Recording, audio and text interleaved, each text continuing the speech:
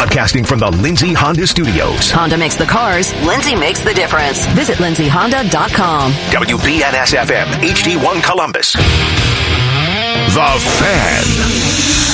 Sports Center. And I'm Timmy Hall. Good afternoon. Let's go to baseball. The Indians are at the Pirates tonight at 7:05, coming off the sweep of the Tigers. By all means, I expect that game to be played. And the Reds should have played at the Royals at 8:05, but here in the last hour, seen a couple baseball guys tweeting, Jeff Passan, John Heyman among them. That game postponed, Cincinnati continuing to have some testing following the one positive from a player they had on Friday. Last two games of their Pirates series were wiped out. They've scheduled a doubleheader in KC for tomorrow. 4 more games in the NBA playoffs opening round series tonight. Slate of game 1 starts with the Bucks and Magic at 1:30. Pacers Heat at 4. Thunder and Rockets at 6:30. And the Lakers versus the Blazers at 9. LeBron versus the pride of Weber State, one of my alma maters. That's Dame Lillard. Breaking sports news right here on The Fan, Ohio's sports destination. It's time to add some spice to your nooner. Nooner Funny. This is the place where big-time guests, bold opinions, and little cute doggies come together. This is Rothman and Ice. All right, welcome back in. Rothman and Ice, Anthony Rothman, Matty Ice Hayes, CB at our switches in the control room. Boys, how we feeling? They are, my man, another day. Feeling pretty good, man. How you doing over there? Oh, I'm a little depressed. Let's all admit it, right? I mean, these first periods of CBJ games are just coming back to haunt me, the team, everybody. Like I've finally gotten to the point where, and I told you this yesterday, that, you know, I won't do the 3-1 dance until they're officially down 3-1, and now we're here. So we'll get into that today. It's not an embarrassing feeling. There's nothing to be ashamed of. We knew going into this series this was going to be it. I mean, the amount of games they played, I mean, my goodness, 5 games in 7 days, and then they had a 36-hour turnaround, and you're playing a team that was just coasting in Tampa. You get that 3 p.m., now we get a nooner, a condensed schedule that we knew going in, tons of skating with this team. That's the kind of team they have to be. They've got to bring 5 up. They got to bring 5 back. As I made the movie reference that you will not get, 5 Santas go in, 5 Santas have to come out. Maybe one day you'll get the reindeer games reference. Listen, hopefully that's on your list. I got a list that I am ready to reveal to the people out there, because it's funny. I told you guys when we made the announcement as a station that you and I were teaming up. It wasn't really people concerned about what we were going to talk about. It was more so people concerned about me getting your movie references. So I have a couple movies, and I know we got to get into some stuff, but I just want you to give me a couple yeses on these. Hopefully these are what I need to watch. Fast Times at Ridgemont High, Risky Business. That's on the list. That's on the list. A Few Good Men. Now, I have seen some of these, but I need to refresh my memory on some of these. Okay, I like the first 3. Caddyshack. Yeah, you'll need to see Caddyshack. And Top Gun is what I've got going so far.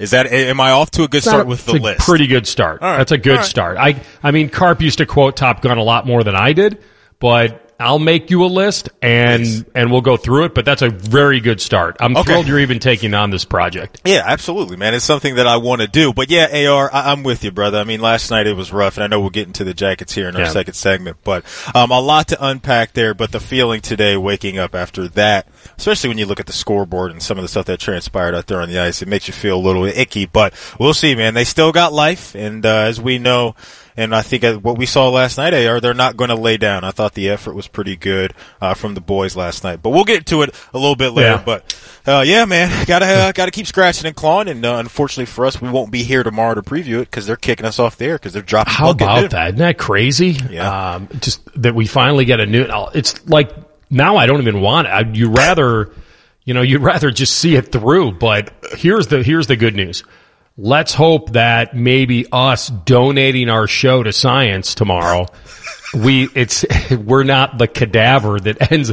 I don't want to post-mortem on Thursday. I want to basically donate, our show to science, and then hopefully they create a different dude, and we come out of this Thursday feeling like, okay, well now the pressure shifts because 3-1, okay, the odds are you're dead. Yeah. The odds are the series is probably over.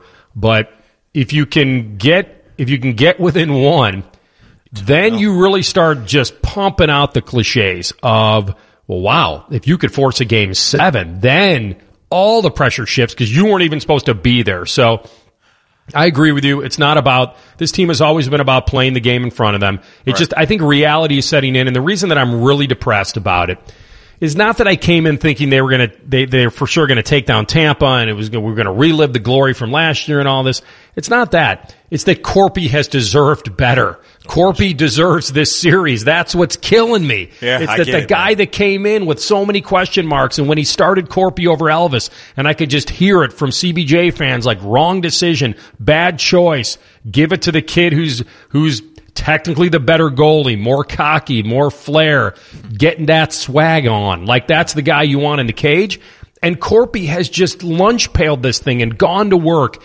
And last night, yesterday afternoon, he deserved a better fate. So that's why I'm a little off, but we'll, Look, I was just going to say, when you're swag surfing the way Elvis is, you become a popular pick. He's a polarizing guy. I get it, but I'm with you. Corpy has been really, really good. And, you coined the phrase humanalytics, which I want to turn into Rothmanalytics because I think it's so good. That definitely comes into effect if you win this game tomorrow, right? Because Tampa just a little bit, you just start thinking of, maybe this goes the other way, but that's all you can do. We'll get into the Jackets here in a little bit. Yeah. But I'm with you, AR. This team ain't going to lay down, but it does feel very, very, very, very dark right now in Blue. Yeah, they'll always be a tough team to bury officially, like be pronounced dead. Like I always expect them to show up and make it tough, but you start running out of things to say because these first periods have just come back to haunt them, and they're not a team that can take golden scoring opportunities and just squander them. All right, I wanted to get into this at the beginning of the show because I think I said yesterday there's a faint heartbeat going on right now for the Big Ten. It's in a weird time because the SEC unveils their schedule, and somebody asked me earlier today, like, how bad the optics looked for the Big Ten when they put out their schedule, and then days later, there goes the season. Big Ten unplugged, no acoustic version. And so I said to this person, I said, well, the reason that Kevin Warren was able to sidestep that is because he was able to say, well, the schedule is really complicated, and that's not anything we could just snap our fingers and have that unfold for all those teams with all the flexibility and all those bye weeks.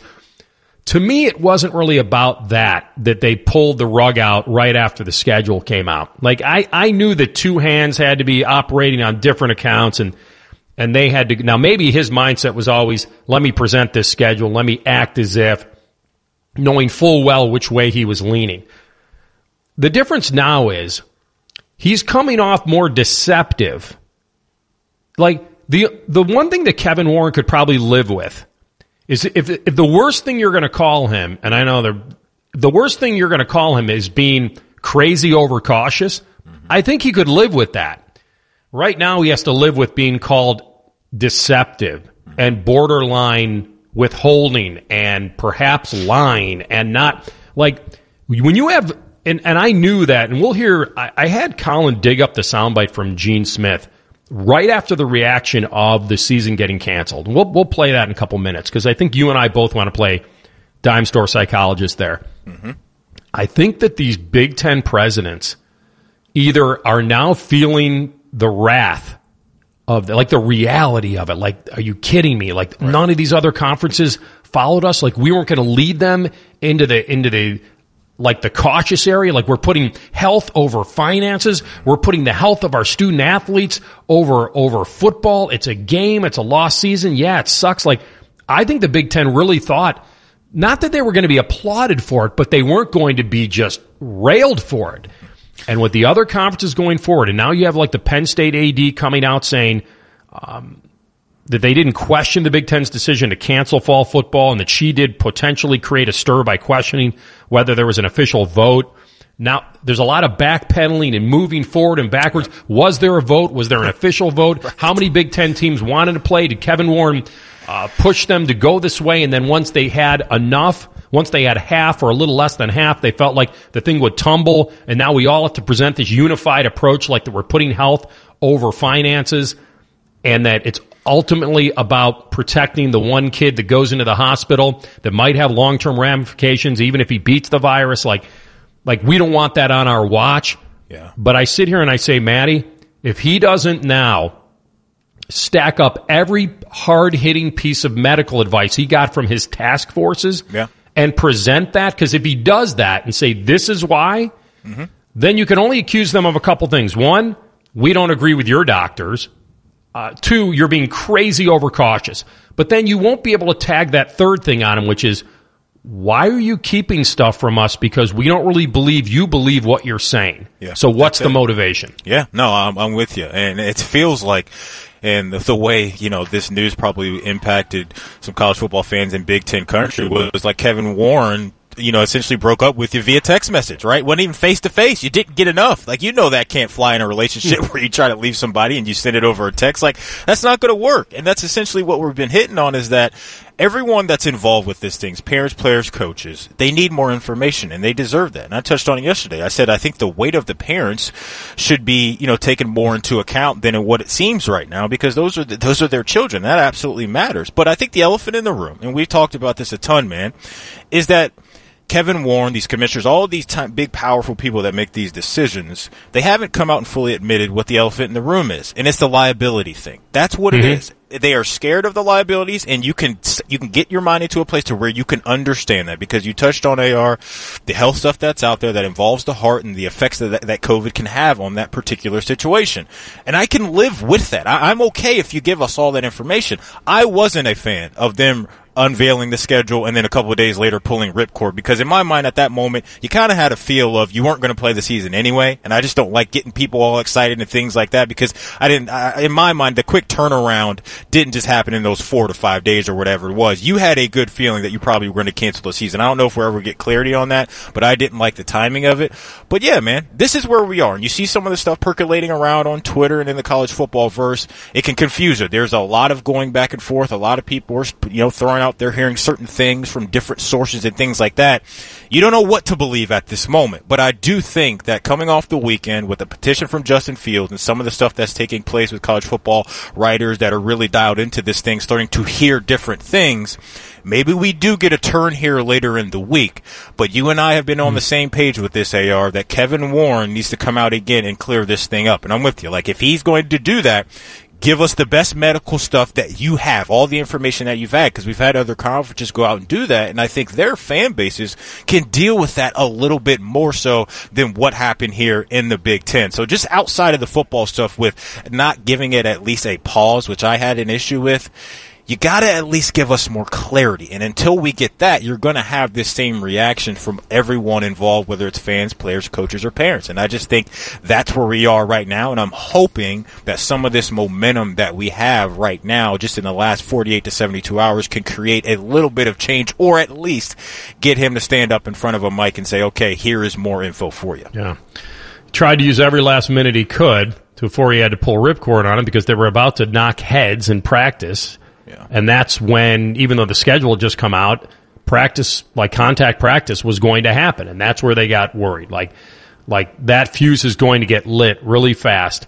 And it's not that I sit here saying, I don't know, you don't know whether he ultimately made the wrong call. Was it cautious? Of course it was. Yep.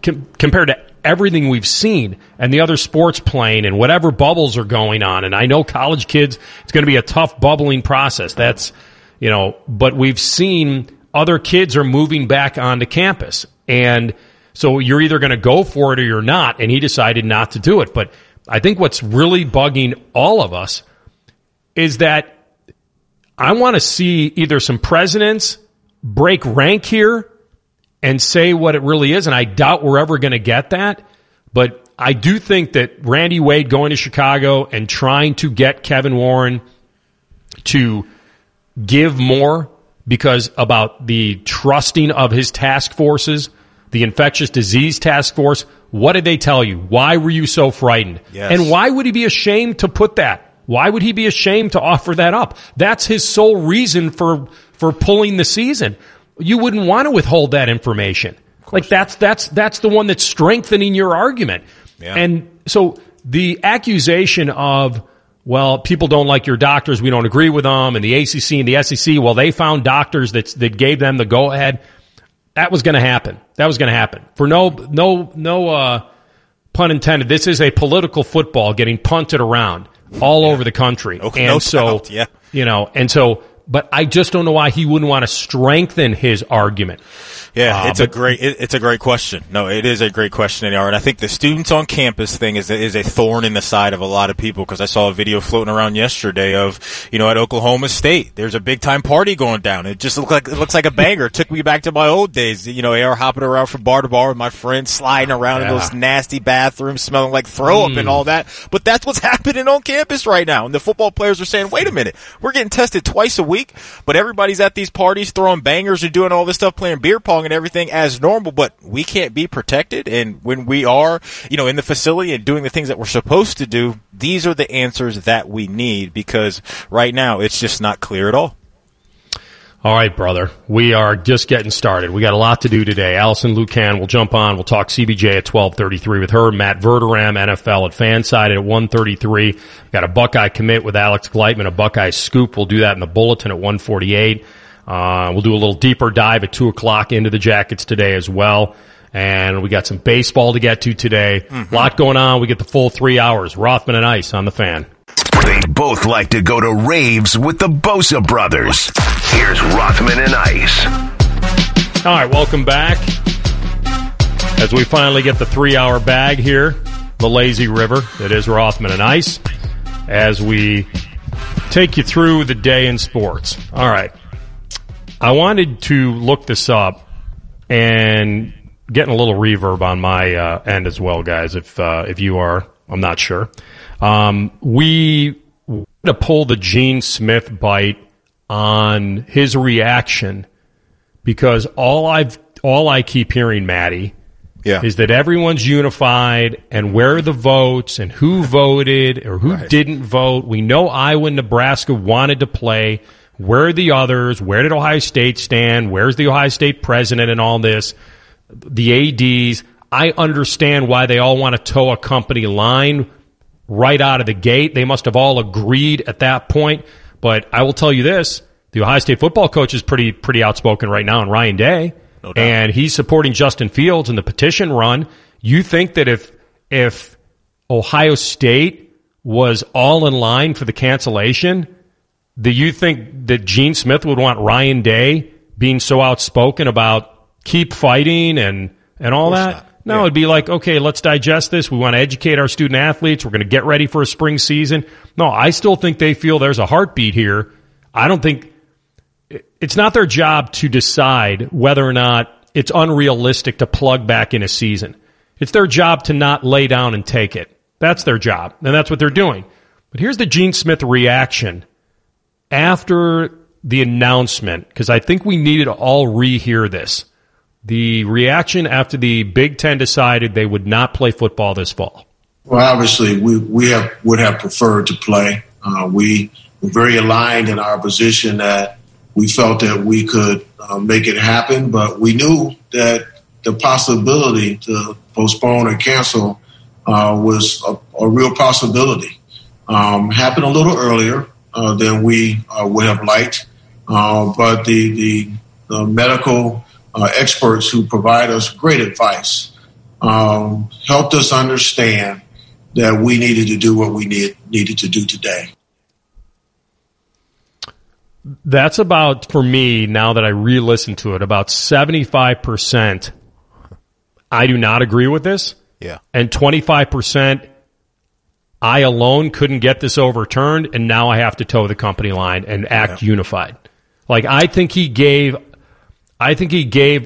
credibility to Kevin Warren, but I also believe that there was a lot of that he really probably wanted to say. And it doesn't mean that he would be reckless with the Ohio State athlete. That's not what that would mean, that he didn't care about the medical advice. Because I'm sure he does. Gene's got a lot of beautiful grandchildren that he tweets, and like he cares about young people. I just feel like there's part of this that it's kind of like an everyday job where your boss instructs you to do something, and how you handle that publicly will go a long way to how they feel about you. Yeah. And I don't feel like there was any rising up with Ohio State, because they either felt like it was fruitless or they didn't want to do that to the Big Ten. But I think it's time for everyone now if they are going to, quote, save a season, which I think it's, I said the other day 10%, I still feel like there's a heartbeat to it, then people have to start getting on the record and put some public pressure on the Big Ten commissioner to come out and say, we were all on board, these schools were on board, these schools weren't, we had a majority decision, like whatever it is, they have to give it now. Yeah, no doubt. And you look at Nebraska and how quickly they dug in on the situation, shortly after the announcement was made. And, there was a different reaction to all, to what they were doing because it's Nebraska. And I said, I respect the flex. I do, because you're sticking up for your guys. You're sticking up for what you believe in and the information that you're receiving up there from whatever medical experts that you've spoken to. And I do believe that, if the big boys of this conference that have been at the top of the mountain over the last handful of years decided to throw their weight around along with Nebraska, I think we probably would have gotten a little bit more of a reaction from Kevin Warren and all those people in charge. So who knows if we would have got Michigan, Penn State, and the Buckeyes involved. Maybe you do get that. We'll never know. But I do think when you hear that Gene Smith clip back, I totally agree with you, AR, that you could hear it in his voice that he is acknowledging the seriousness of the medical side of things. But the two things that did jump out to me was Gene saying, hey, we felt like we could have made it happen. And then he said, hey, it happened a little earlier than we would have liked. And I think the first part of that really stuck out to me because in his mind and in everybody else's mind over there, they fully were invested and believed that the plan that they had involving the players and the coaches and all these other athletes involved could work. But mainly since we're talking about football, they feel good about that. And that to me is why they probably are so disappointed, because they're looking around the building and saying, hey, this is operating fairly smoothly and all of that. And then on top of that, we've got this new schedule to where we have flexibility with it. Okay, let's do it. Let's give it a chance. Let's get students back on campus and then look at some of the numbers and how our guys are affected now that we got guys and gals back on campus doing their thing as well. That to me are the two things that jumped out, man, is that they felt confident in the plan that they had. And I am with him in the part of, hey, man, this happened very, very quickly. Let it breathe for a little bit and then let's make the decision. And I think that's where a lot of the confusion is coming for some people. Well, the let it breathe part would have had to be also delaying practice then. Then you would have had to have just hit the delay button again because they were about to knock heads. The contact sport was about to go full contact. And that's why he had it. So as far as the schedule is concerned and when they did it, like I said earlier, the timing of that didn't bother me as much as the fact that they could have hit pause again, but were you delaying the inevitable? And what they felt like, the problem with it is the other conferences. If the other conferences would have shut down too, if they would have followed suit, you wouldn't have gotten this petition. Yeah, I don't think you would have. I really don't. And it's not that Justin Fields wouldn't have felt as strongly about, I wish there was a season, but right. It would have been a bigger mountain to climb in his mind. Yes. Like if all the Power 5 shut down and said we're moving to spring, I don't think you'd have a petition. I think what's really got these guys going is, wait a minute. 3/5 are going, and my peers, my contenders, our national title is circling the drain while the other guys are like that's what really the optics of that is killing them. No doubt. And Justin Fields is probably looking at the situation and saying, okay, well, he and Trevor Lawrence have been linked together well on this. I thought those guys have done a great job being the kind of faces of college football over this year and kind of throwing their weight around. But from a competitive standpoint, Justin Fields may be saying, look, I think in my mind, I can catch Trevor Lawrence for that number 1 overall pick. I want to play and show that I can do that. So there's a lot that comes into it. We touched on it yesterday. Justin brought up the guys, the seniors, the guys that have been around that have an extra year at eligibility. All of that stuff he's looking at and saying, well, we can't give it a shot.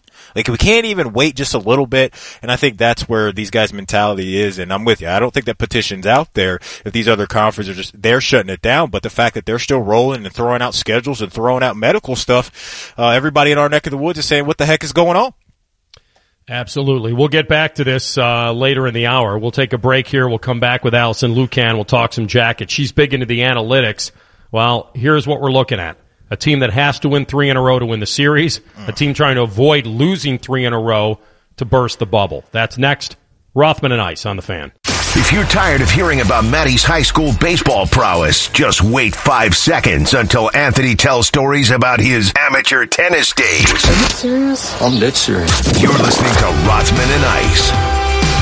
All right, welcome back. All right, we've reached urgency level.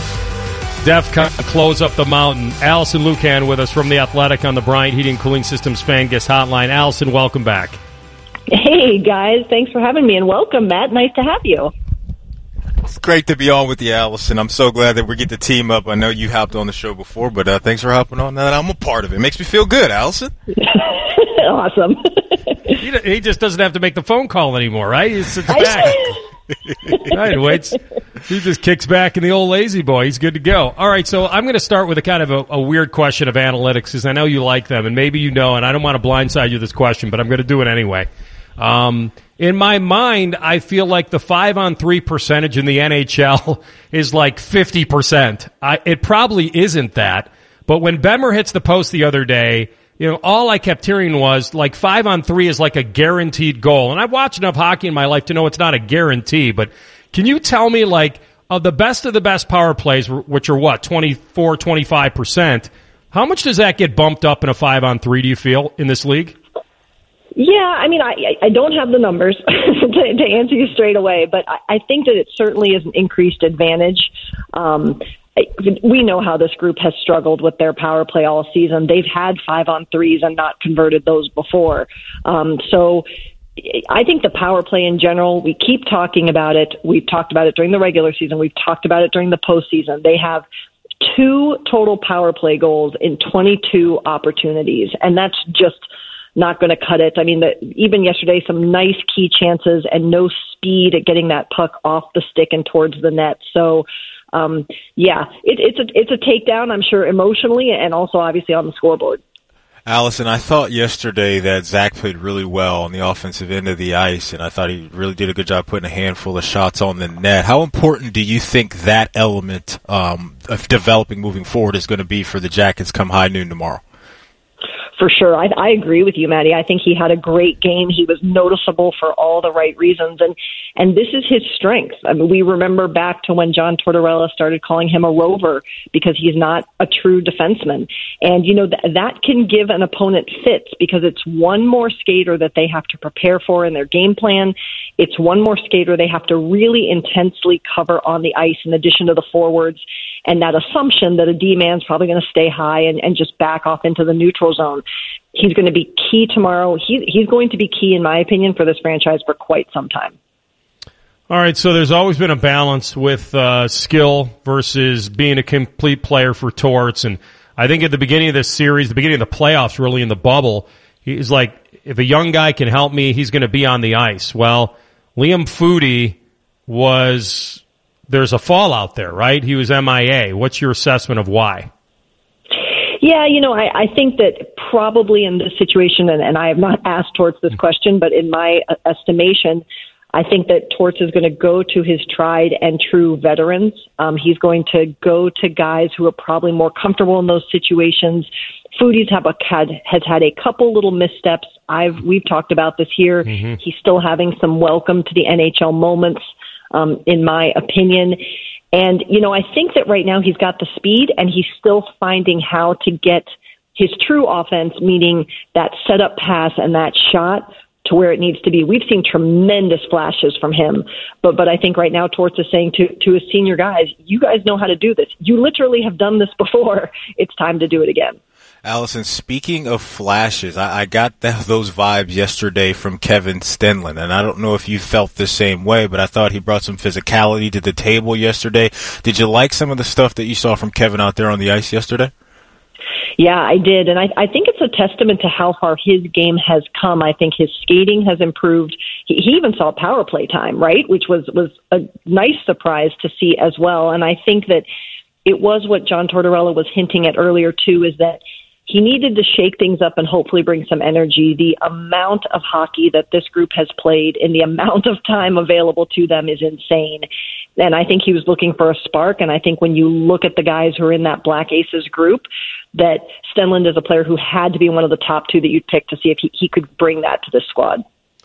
Boy, there's so much really we can talk about on what this series is and what it has been. Corpy has been on its head the entire way. I told Maddie earlier, I feel horrible for him because I think he's deserved a better fate, especially in some of these games. I mean, it's a lot of what ifs, right? If Cam gets some separation on in a 5 overtime game and he scores on a breakaway, it's a different series. They score on that 5-on-3, it's a different series. The last game, you get that early power play in the third, and Killorn comes flying in underneath PLD, who's racing below the line. It's a bang-bang play. I know he can't push him there. How big of a mistake is that in a split second? And believe me, it's a split second, and it might have been human nature because you're competing, you're a power play, you're down, you have to score. When that happens and he gets that boarding call, there goes the rest of the power play. Did they lose a little composure there, or is it just that's a bang-bang hockey play? Yeah, I mean, I think we have a couple things going on here. I think that Dubois is a player that certainly has to be careful of getting a reputation that he is going to go for maybe not always what's perceived as a clean play. You have to be careful of another human in that situation with the boards right there. There's ways to control possession, to control positioning without maybe that much physicality. But at the same time, I will say the league needs to be more consistent in calling those hits as well. That's how players learn, right, is what they're going to get called for and what they're not in terms of more severity based on the impact on a player. So I think we can understand what Dubois was going for, while at the same time demanding better and safer play that will still have the same impact on the game. Allison, I want to ask you, forgive me if this information already came out, but I believe the NHL was going to look into a couple of those hits, right, from PLD and Nick. Have you heard anything? Is there anything new coming from the league, or do you expect anything to come down from the league based off those hits we saw? Yeah, they're looking at that today. As far as I'm aware, we have not yet gotten an update. You know, often if there is no judgment, it just kind of falls away into the ether as opposed to an official, we looked and there was nothing. But we'll hear something today for sure, because there's usually about a 24-hour turnaround on that. Okay. They've had, this is not breaking news, the offensive struggles this team has. They have to win by physicality. They have to win by manufacturing goals. They have to win identity. They have to win with identity goals. And we're now at the point where their backs are against the wall. I think we all expect them to leave it on the ice tomorrow and not even have that. And maybe they don't even play it with an elimination in their mind. I don't know if you can get rid of that completely, but I do think we're going to get a very good hockey team tomorrow at noon. How much of this game do you feel like they'll have left? If they trail like they trailed in Game 4, is that the nail in the coffin? Do they have to get a lead tomorrow in your mind? Yeah, I mean, it's obviously important, and it's a different mental perspective on the game if you have a lead. But, you know, overall, I didn't think it was a terrible game from this Jackets squad. We talked about some of the standouts. They just couldn't finish. I mean, that first period was strong. They had quite a few chances, particularly from the left. I don't know what was going on over there. The second period, they even generated more offensive quality than Tampa Bay. It's just that Tampa was able to finish. So I think that this group can get there. I mean, Oliver Bjorkstrand has 2 goals in all of his postseason play. Mm-hmm. Nick Foligno has just 1. Boone Jenner has just 1. We need more players getting on the score sheet, finishing those chances. It's the standard thing we've talked about all season. Find a way to get the puck in the net. If they trail, if they play well, they could still win that game. But starting off early with a lead would obviously be huge. Yeah.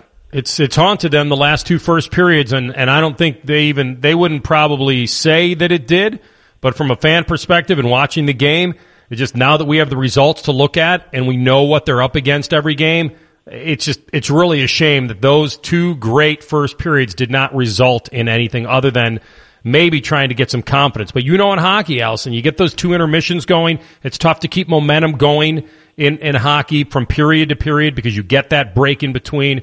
But now they've got to come out tomorrow and just try to extend a series. That's it. Just try to win a hockey game and see if they can put a little pressure on them to have to close it out rather than the Jackets trying to claw back into it. We always appreciate your insight, Allison. Thanks for jumping on. Thanks so much, guys. Hopefully we'll talk again soon. Thanks, yes, Allison. Absolutely. Allison Lucan from The Athletic on the Bryant Heating and Cooling Systems Fan Guest Hotline. Maddie, they're down 3-1 with 3 1-goal losses. Yep. Like they played as good of a hockey game as I've seen them play yesterday. And again, we are a bounce and break team. That's what we are. And I just have to admit it. And that's why Tampa doesn't need to score on the power play to survive in a series. We do.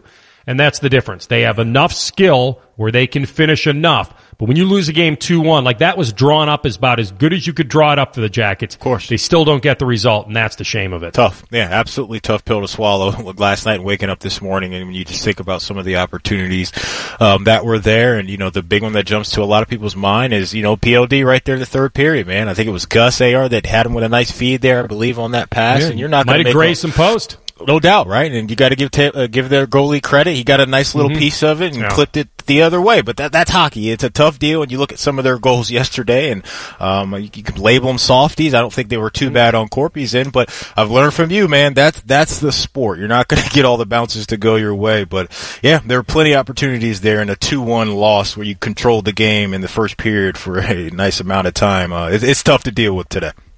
We will cap off the first hour, a little more hockey. You'll hear from Torts. We'll identify what we need to identify. And how badly does Vegas bury them now in the series? I'll tell you next. Rothman and Ice on the Fan. Sports talk, well done. Just like Matty enjoys his steak. You're listening to Rothman and Ice. All right, welcome back. Got that right Rothman about my steak, AR. You got that. Say what? You got that right about my steak. Team well done over here, man. I'm not backing off. I'm not backing down. Team, I will. Okay, you know me. I will. Everything has to be well done or crispy. I cannot deal with it any other way. I got it from my dad, and that's what he. It's not. Now I will tell you, if my dad eats a steak, he's not ordering it well done. That I can tell you. Well, but everything else, there was always this. Has to be crispy. Hash browns, toast. My brother and I, he'd take us out for breakfast. We'd go to some deli, and they would bring some bagel or something that was like kind of light, and he'd be like, my dad's so old school, darling, sweetheart. Can we run this through a little bit again? Like, can we just run it through? Like, that was his thing. Can we run it through again? Like, yeah. And he had to have everything not burnt. He didn't want it burned. Yeah, I get it. He really liked it done, and he'd order whether it was. I'm trying to think what else. Okay, hash browns, absolutely. Like, I cannot eat hash browns that are just raw. Right. Like, they have just the top a little bit brown. No, like, they got to be crispy. Yeah. Pizza, I do like crispy. It doesn't, not deep dish, whatever, but the thin pizza has to be crispy. You can't pick up a piece of pizza with toppings and have, a marinara slide. Right, it can't happen. Not pan, deep dish, or limp. I do not want limp pizza. Well, but anyway, so I got one more for you because I know we got to get to some torch sound on the breakfast side of things. See if you can find yourself some pancakes with crispy edges. It takes your pancakes to a whole nother level. My mom made that. My mom made it at home when we were kids. It was like Bisquick. She would do it, and it would somehow she would get the pancakes to have those crispy edges. It's incredible. Oh my goodness, incredible! I'm glad you brought that up. Only way to do it, brother. Only way. Yeah. Thought you were more like the 49ers, like the little thin ones. You're looking like a big, thick stack. Listen, man, if I'm eating pancakes, give me a nice, thick stack of pancakes with an extra side of syrup and some butter. See, that should have been your name instead of Ice on the show. Matty Thick Stack Hayes. Yeah, and that's not butter, that's butter. B-U-T-T-A. Butter. Buttery. Oh, he's buttery. All right, so what do we have? Okay, so you set this up for me. I listened to Torch yesterday, and I think he's been... It's interesting. The edge is off of him for sure. I think he knows what his team is up against. I mentioned this earlier in the show. The 5 games in 7 days coming in against Toronto, the 36-hour turnaround, the playing a team that was coasting in Tampa, 3 p.m. to noon starts, condensed schedule, ton of skating, 5 guys up, 5 guys back, all the time to try to win a hockey game the way they have to win a hockey game. And I think he knows, and I still mention this, all the 1-goal losses in this series and the ones that could have tipped it the other way. But here we are. Here we are at 3-1. Yeah. So you set up the torch bite you want. Yeah, here he is right here, AR, talking about, the squad and the vibe around them, they can't get down. We can't get frustrated. We're still in a series, and we just got to get ready for our next game and we need to make a couple more big offensive plays to score some goals. And so there's no sense of being frustrated. We'll just get ready for our next game. I think he's sensing that there's no reason to go into this, and everybody knows what's going on. You're down 3-1. Yeah. You know you've been competitive. Character up. Character up. Yeah, I don't think it's not the kind of team that he has to character up because he knows what he's got in that room. Yeah. He does. And he'll never admit that he doesn't have the guns. Like, at least not to the point where he's really tipping it the other way where, he's talked about we have to finish. When we have our chances, we have to finish. He knows that. He's admitted the power play is a mess. Like, he's dealing with what he has to deal with. He's played some young kids. He's tried different lines. Some of his veterans have let him down. Some of the guys are playing like Cam. Sack up, played hurt. Great. Awesome. Yep. That's what they needed. You were up against a tape-to-tape to twine team. That's what they do. And I'll give Tampa some credit because let's be objective here. Yep. When Tampa had that 1-goal lead yesterday in the third, they did not play it not to lose. Tampa was making it very hard on them in the neutral zone. I was watching that really closely, how aggressive they were playing. They were pressuring. And by the way, when we get on a power play, then they know we suck on the power play. You know what they do? They don't just hold back and say, well, they suck at scoring. You know what they do? They pressure the blue line. They make it even tougher to have the entry into the zone. Yep. And so we are that dump and chase, forecheck like you know what, try to get the puck back, crash the crease, get some action in front of Andre, and hope you get a bounce and a break. That's who we are. Yeah. And so if they keep doing that in their identity, they might have a chance to at least extend the series. Yeah. Now, let me tell you what Vegas thinks about him, and I'll have Colin jump in. I know we got a minute before we got to hit the top here. Both of you guys, your 100 soft-earned dollars today. Jackets come all the way back and win 3 in a row. What would you need Vegas to give you back to make that bet? Yesterday was $4.50. Yesterday was $4.50. And going the other way, it was $14. You would have made $14.79 on Tampa if you bet $100 on them yesterday. Well, I got on the series, right? I got to exceed the $4.50. Can I get? Well, yes, they're down 3-1. Can I get $7.50? Colin, what do you want? It's got to be around 12 or 13 to 1, so I'll go 1,300. Okay, you guys are both low. Oh God! $100 on the Jackets to win the series now pays $1,500. Wow, tantalizing, not a smart bet. That does not make me feel good. You know what $100 on Tampa makes for the series right now? Nothing.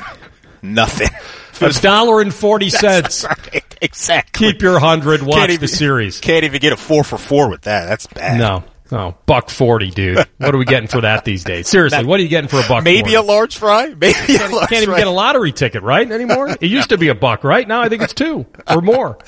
All right, we'll come back. Sports Center update, top of the hour. Second hour on the way. Rothman and Ice on the Fan. Broadcasting from the Lindsay Honda Studios. Honda makes the cars. Lindsay makes the difference. Visit lindsayhonda.com. WBNS-FM, HD1 Columbus. The Fan. Sports Center. And I'm Timmy Hall. In baseball, even though the Reds all reportedly tested negative, MLB has taken the cautious approach and postponing tonight's 8:05 first pitch in Kansas City. That is now supposed to be a doubleheader tomorrow. The Athletic earlier reported that since he could still be down several players due to contact tracing, we will see. The Indians are at the Pirates tonight at 7:05, coming off the sweep of the Tigers. 4 more games in the NBA playoffs, opening round series tonight. A slew of game ones, Bucks and Magic at 1:30, Pacers Heat at 4, Thunder and Rockets at 6:30, and the Lakers versus the Trailblazers at 9. Also, parents of some Big Ten football players, including Randy Wade, Sean Wade's dad, are going to Chicago to petition or protest outside the commissioner's office. This one brought to you by The Basement Doctor, Central Ohio's most trusted name for your home since '87. Go to basementdoctor.com. Breaking sports news on The Fan, Ohio's sports destination. Dog advice? Check. Gambling advice? Check. Eating broccoli for every meal? Check. Yeah, I know you're hungry. This is Rothman and Ice. All right, welcome back. Second hour, Rothman and Ice. Anthony Rothman, Matty Ice. CB in the control room today, making us shine. Getting to a little football action this hour with Matt Verderam, NFL at Fanside at 1:33. We'll get you a Buckeye commit in the bulletin at 1:48 with Alex Gleitman, a Buckeye Scoop, so we'll have you covered there. We'll keep you up to date if anything's going on with Randy Wade's push to Chi-Town, shake the bushes, get Warren out there. Yeah. Someone does something publicly to bring this man out. Right. It's just like in Rocky II. When Apollo Creed. I assume you've seen the Rockies. No, you listen. Don't disappoint me now. You don't even, you know the answer to this. All of them? We've been working together for 6 years, and you know my answer has still remained the same. I have not seen any of them. Okay? Wait, Wait, what? This can't be your real reaction. You've known it is this. It's my genuine reaction. None of them. No, man. Like, I don't.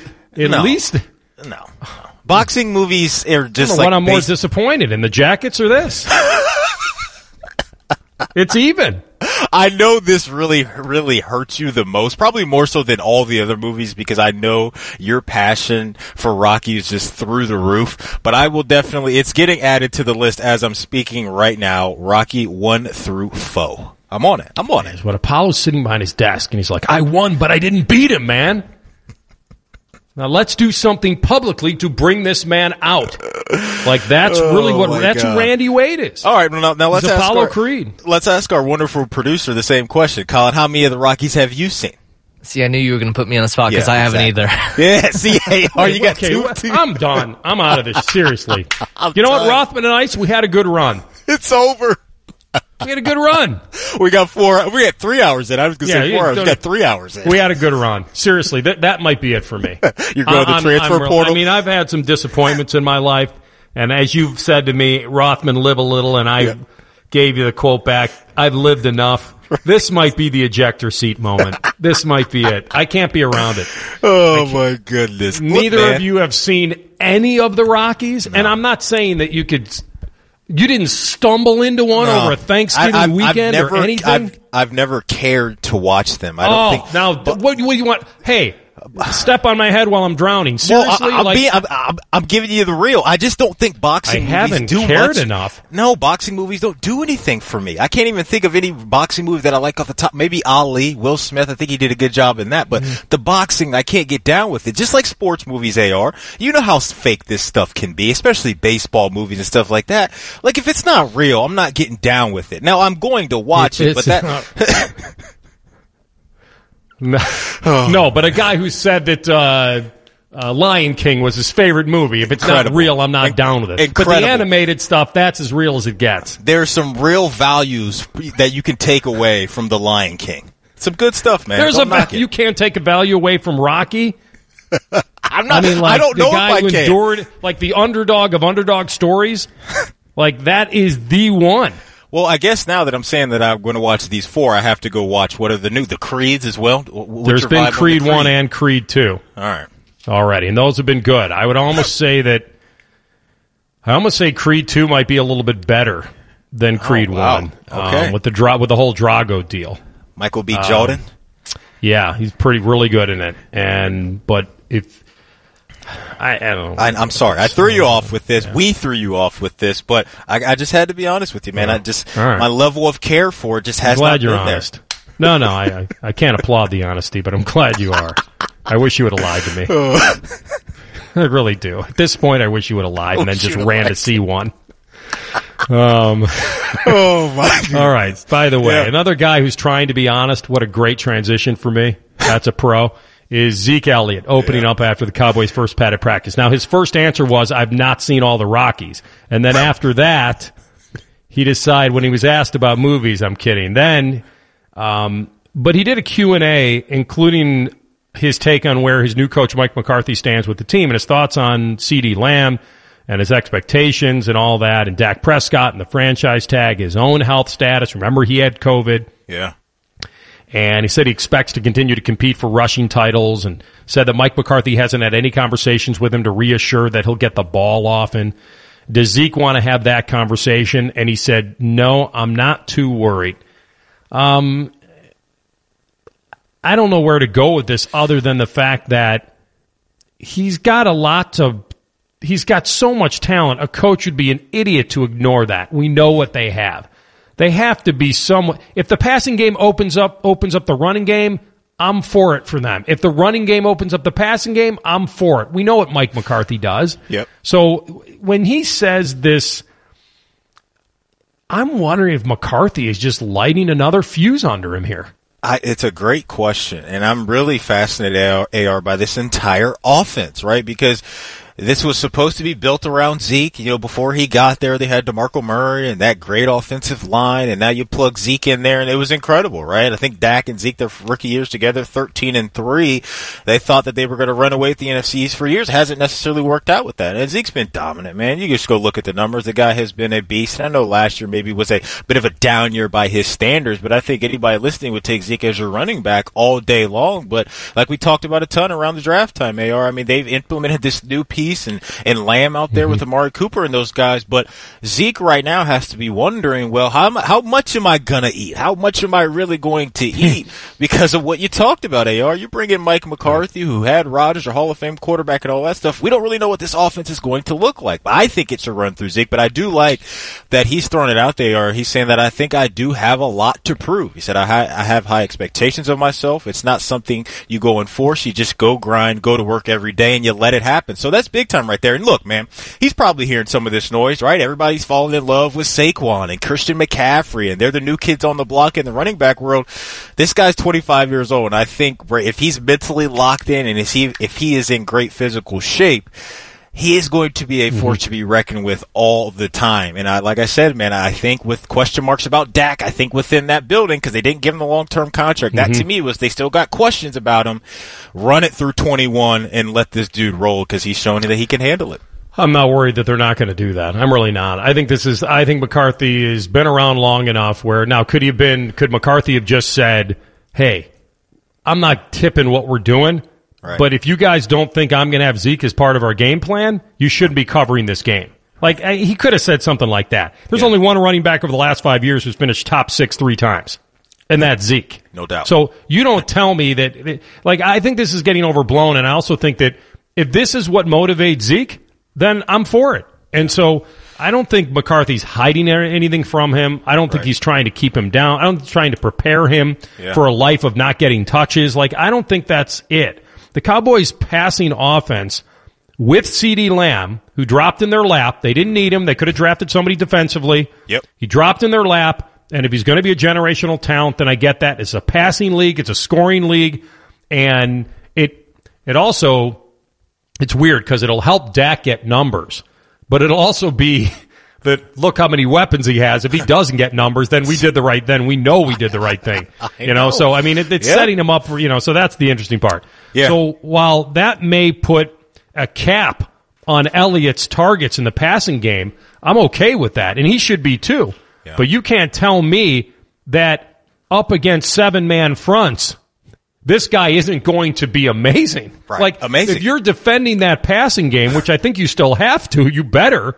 Yes. Zeke should be loving this. So here's the deal. If Zeke gets fewer touches, that shouldn't crush him, because if it's fewer touches but touches against 7-man, different fronts, he saw 8 guys in the box 20% of the time last year. Not to go crazy analytical on you. No, talk about it. But so this is a guy, so they're not, they have the right running back. If week to week they're not feeding him and it becomes a distraction, then we'll revisit it. But I'm not there yet.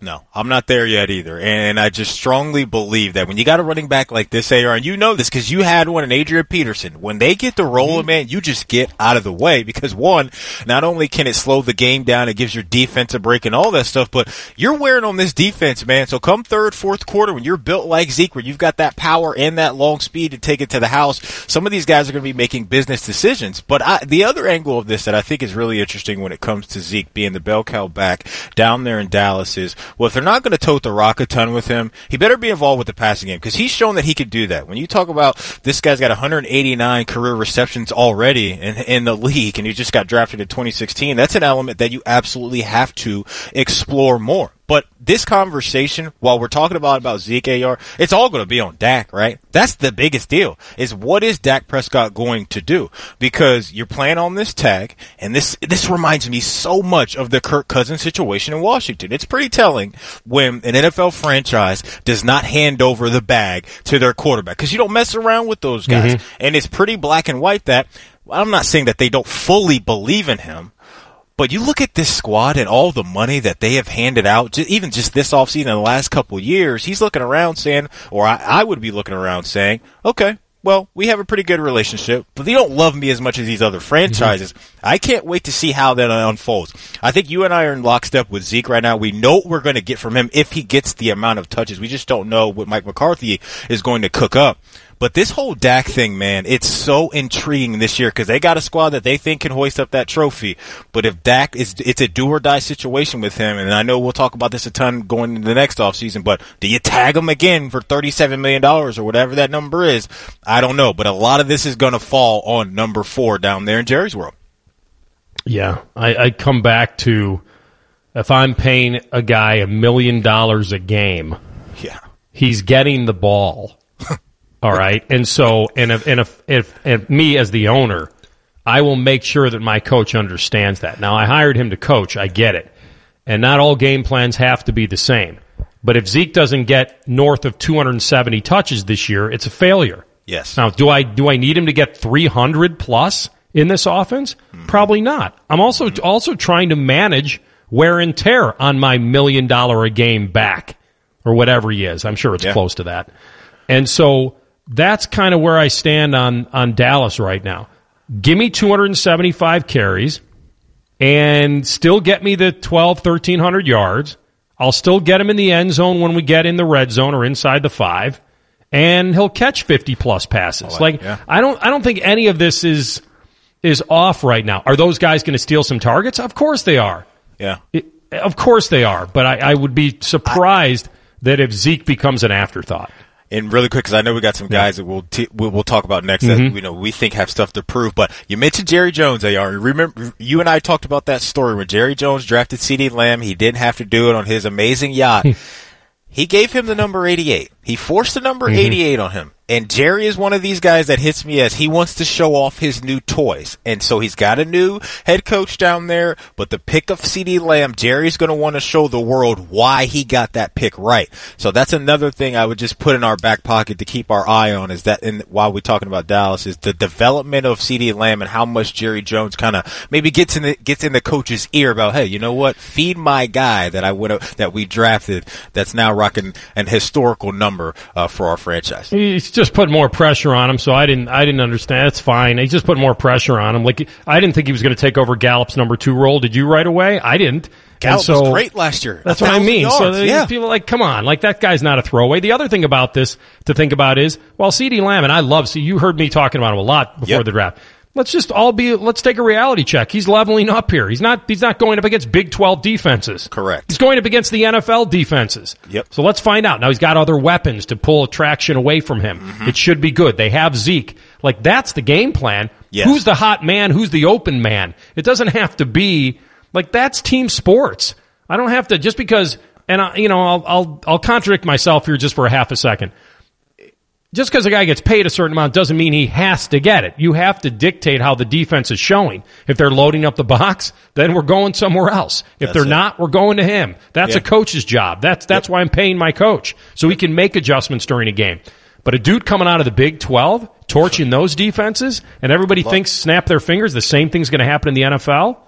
He's a wait-and-see guy. It's not that he won't get drafted high in fantasy and he won't have a decent year. But let's talk when we come back what we think a decent year is for him. Let's project him a little bit. Okay. And then the other guys, because this is 2020 is the year of the comeback, right? Mm-hmm. That's been the year of the COVID, but it's the year of the comeback in the NFL. We'll talk about that next. Rothman and Ice on The Fan. One of them survives on almonds and broccoli. The other crushes frozen pizza in his unwashed sweats. You're listening to Rothman and Ice. Fact. It's a fact. Straight facts. Straight facts, homie. Right here. Rothman and Ice. Historical. How about that for a rejoin? Straight facts, homie. I like it. Notre Dame, the Golden Dome. I was coming back from Chi-Town in, when did I go, Maddie? In June, I think, for Father's Day? Yeah, okay. Yeah. So I was coming back for Father's Day, and it's been a long time, and I can't even remember. I was coming back, and I took a different way. I said, you know what, I'm going to take a slow roll back home. Columbus is home, but my original home. Yeah. And I decided not to go 70 to 65 and go that way. I decided to go the toll road. I went up through, I just decided I'm going to go up through Fort Wayne. I'm going to pass Lima. Big mistake. Lima's great, believe me. I just going around it going through it and then trying to navigate your way with bridges that are out and all that crap. What a mistake. Like I was cursing myself. Like you ever see that when you're driving in the car and you can swear so loud you hurt your own eardrums? Like that was me. Right. And so, and your nav's not getting you out of that. Your nav's not getting you out of that mess because they don't know about out bridges and things like that. Like I love that you're rolling with nav, by the way. I love nav.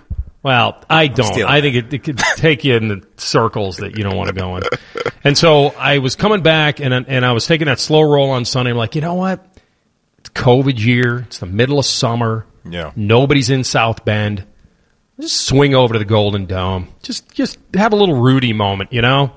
And then I said, yeah, you'll probably go back in August. Just do it then. You know, you make a 6-hour trip, 7 or 6:45, you know. I'm like, so I bailed on it, and I don't know, who knows when I'll get back if I ever go by there again. But, you know, you're driving right by, and it's only like 10 minutes off the expressway. I say that to say this. Now that they're back, I'm not going back. It would have been better to go in the dead of summer. Yeah. Notre Dame traces more than 50 coronavirus cases to off-campus party. This is what we knew was going to happen. Kids coming back, kids not caring, can't affect me. Okay, maybe I'll wear a mask as long as it's cool looking.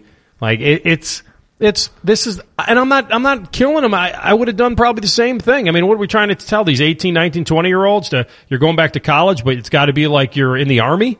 Like we know that the cases were going to balloon. They were going to balloon. And that's why I think the people that want football are like, well, wait a minute. So you don't care about the regular student? Oh, well, the regular student you can just tell to social distance, and they will? Yeah. On the contact sport, that's contact, so I get it. But these students aren't going to be bumping into each other in dorm room. Like, come on, they're congregating on their own, whatever little bubbles they're creating. Or so anyway, Notre Dame's, you're next on the list. You're getting counted today.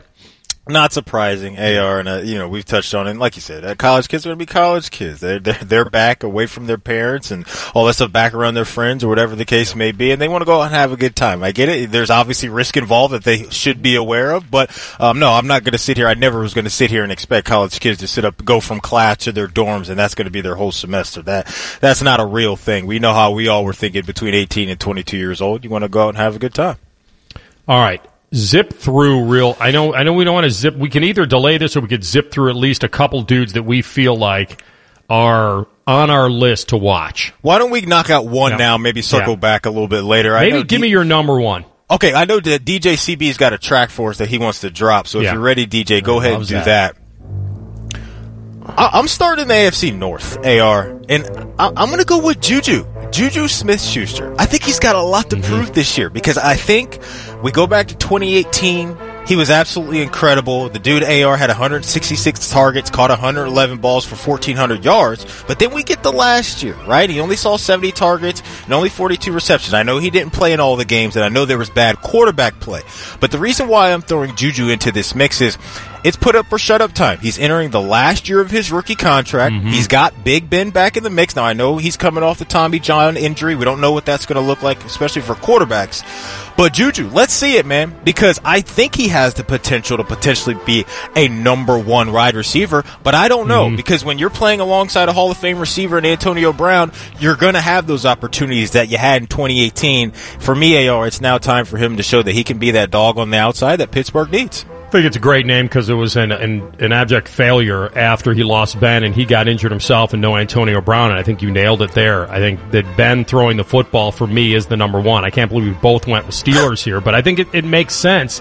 And I almost had another dude ahead of Ben Roethlisberger as my most intriguing comeback player because I know Ben wants to write his final ending. Any great athlete would. The question marks around your guy Smith-Schuster, whether he can really go on the outside as a number one without Antonio Brown is a good one. But Ben Roethlisberger, the shoulder surgery at 38. Yeah. He's played all 16 only 4 times, I think, in 16 years. So is he a 4K passer with that receiving core?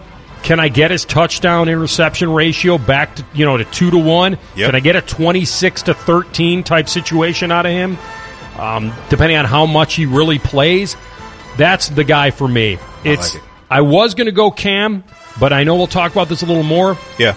But to me, it's Roethlisberger. I think it changes the whole division if he holds up. It takes them from an afterthought to a real threat, and it makes the Browns and the Ravens wake up a little bit if Ben is back to who he needs to be. I like it, and we'll get into more maybe a little later because I got a couple other guys, AR, I want to run by you. But I love the Big Ben thing. I think the Steelers, themselves are very polarizing as far as what we're going to get because you saw it last year. Their defense was lights out, man. When they made that trade to get Micah Fitzpatrick, they brought him up. This defense it looked a little bit like the Steel Curtain, dare I say, but their offense just couldn't do anything. So now that they have Big Ben back, and we mentioned Juju should be healthy and ready to roll with that defense, let's see what they can piece together because you're right. If Big Ben is the Big Ben of old, he's slinging the rock around scaring defenses, it definitely puts the Browns and Ravens on a little bit of notice. A lot of guys entering 2020 as a prove-it year. We'll bring Matt Verderam into that conversation next. Rothman and Ice on The Fan. Just a couple of guys whose love for fantasy sports may exceed their love for real sports. This is Rothman and Ice. All right, welcome back. NFL is going to give this a go. I think we're all confident that's going to happen. Matt Verderam with us at Fansided, jumps on the Brian Heating Cooling Systems fan guest hotline. And Matt, welcome back. We appreciate it. Hey, thanks for having me. Yeah, so we've got some prove-it years, right, for a lot of guys this year. And Maddie and I just talked about Big Ben and Juju Smith-Schuster. And, of course, this division is a bunch of prove-it, right? It's Baker. It's Odell Beckham Jr.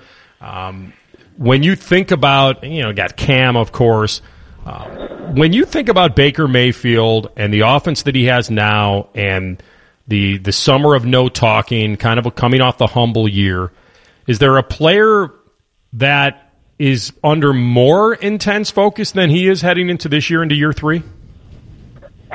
I don't think so. I think he would probably top my list, and I think you're right. There's a lot of guys in that division. The Bengals maybe don't quite have that because they're just trying to get their footing again. But I would argue that all three of those teams otherwise really do have that. Certainly Big Ben coming off the elbow injury, Baker and the Browns. People forget this. Now, they were on the cover of Sports Illustrated's NFL Preview magazine. He had this big feature in the summer in GQ where he was pretty brash, and it was a disaster. I mean, he was terrible. So they now are looking at him and saying, okay, you have another head coach, which isn't really fair to the kid in the sense he's had 3 head coaches in 3 years. What are you going to do? They had to move on from Kitchens. I would expect that they're going to run the ball more under Stefanski, so that should help open up some play action. Stefanski ran a lot of 2 tight end personnel groupings in Minnesota. Obviously, Cleveland with Hooper and Njoku can do the same thing.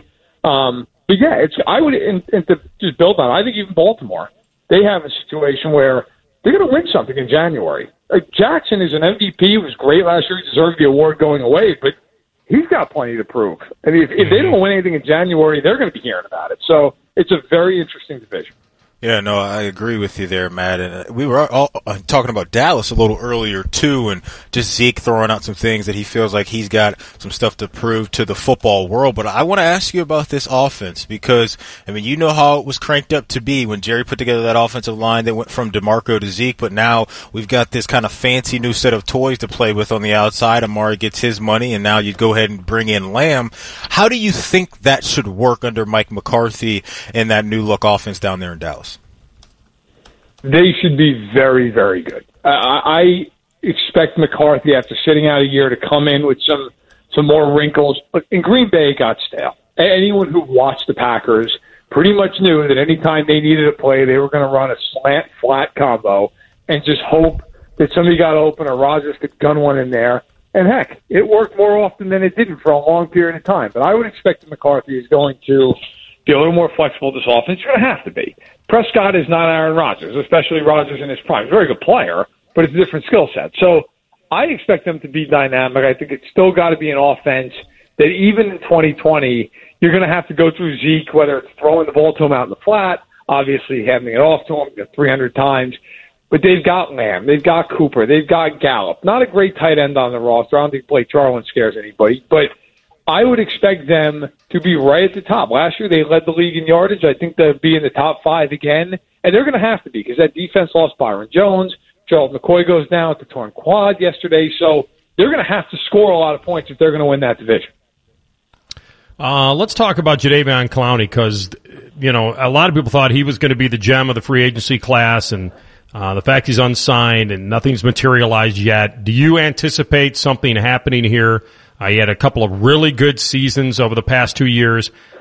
Where do you have him amongst edge rushers in this league and guys that can get after it? And is there a market for him, or did he just misplay his hand?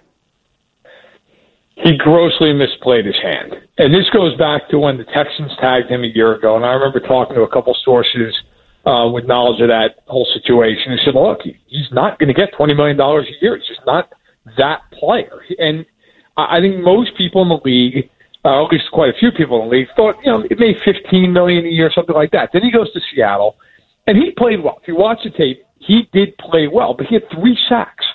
No general manager in the league is going to pay him $15 or $20 million a year after he had 3 sacks and he was injured again.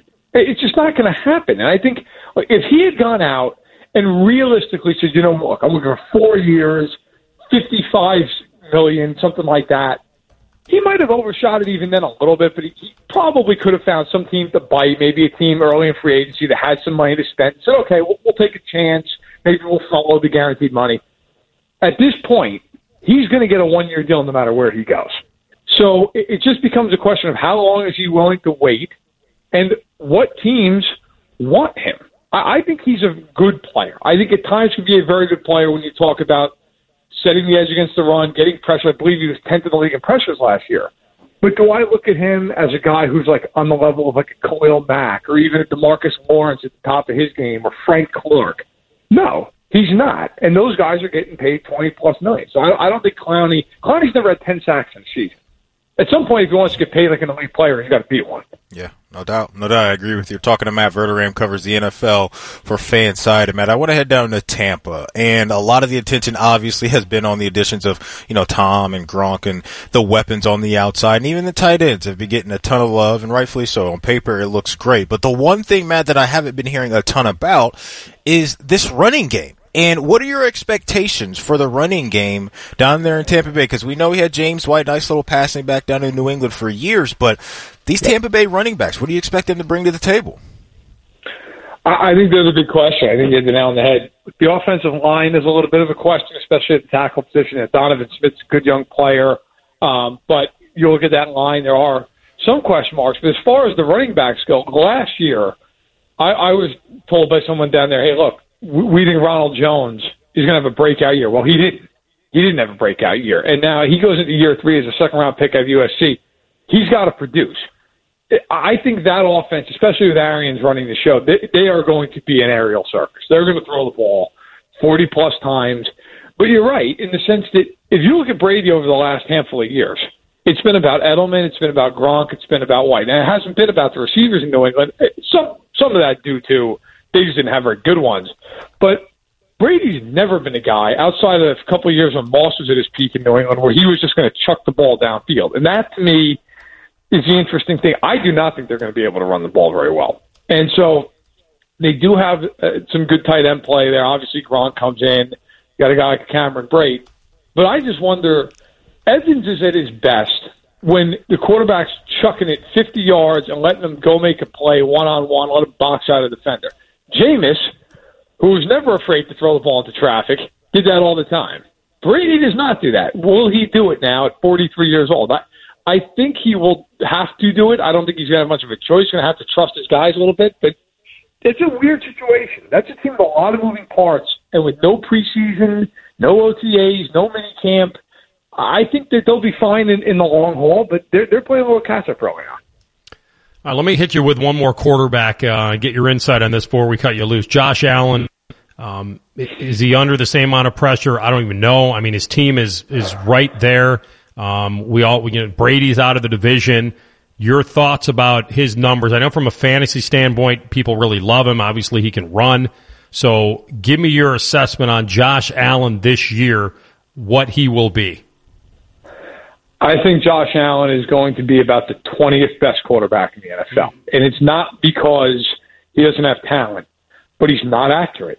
And at some point, if you look at the history of quarterbacks coming in from college to the NFL, if you don't complete 60% of your throws in college, you don't do it in the NFL. And Allen's a guy who, despite having a huge arm, he's one of the least accurate downfield passers in the game, statistically speaking. They have a guy in John Brown who's a burner, and Diggs is going to help them. And he'll help him because Diggs will get himself open all the time. So I think Allen's better, and he's the kind of guy, if you catch him on the wrong day as a defensive coordinator, he could be a major problem.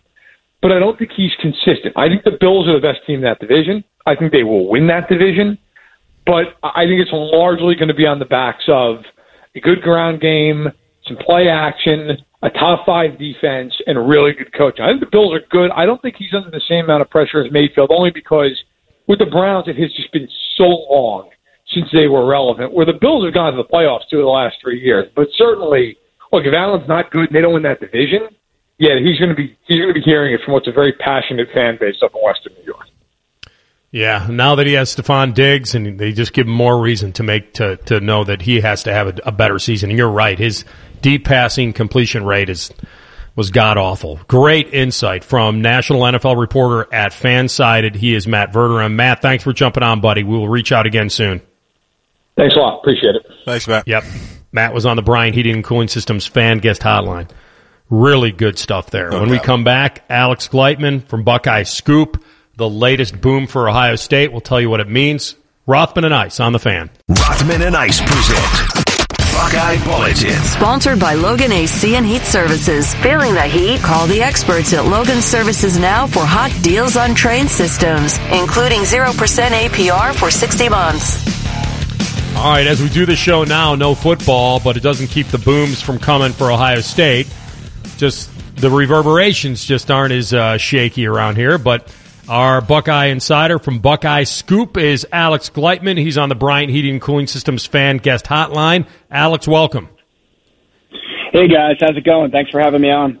Yeah, thanks for jumping on with us. I know it's been a busy day, and we get a kid out of suburban Kansas, out of Overland Park, Dasan McCullough.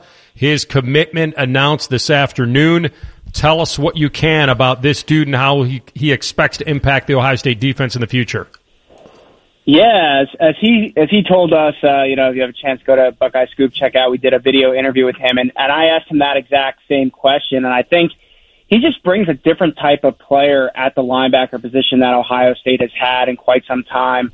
He's about 6'5", 225 right now. He expects to be about 240 pounds by the time he gets to Ohio State in winter of 2022. He's going to be an early enrollee, and he's a guy who he thinks at that size will be able to still run a 4.5 40-yard dash. So I think you're talking about a kid who's played safety for a lot of his high school career. He moves like a safety. I think very similar to Isaiah Simmons out of Clemson, who just got drafted this year.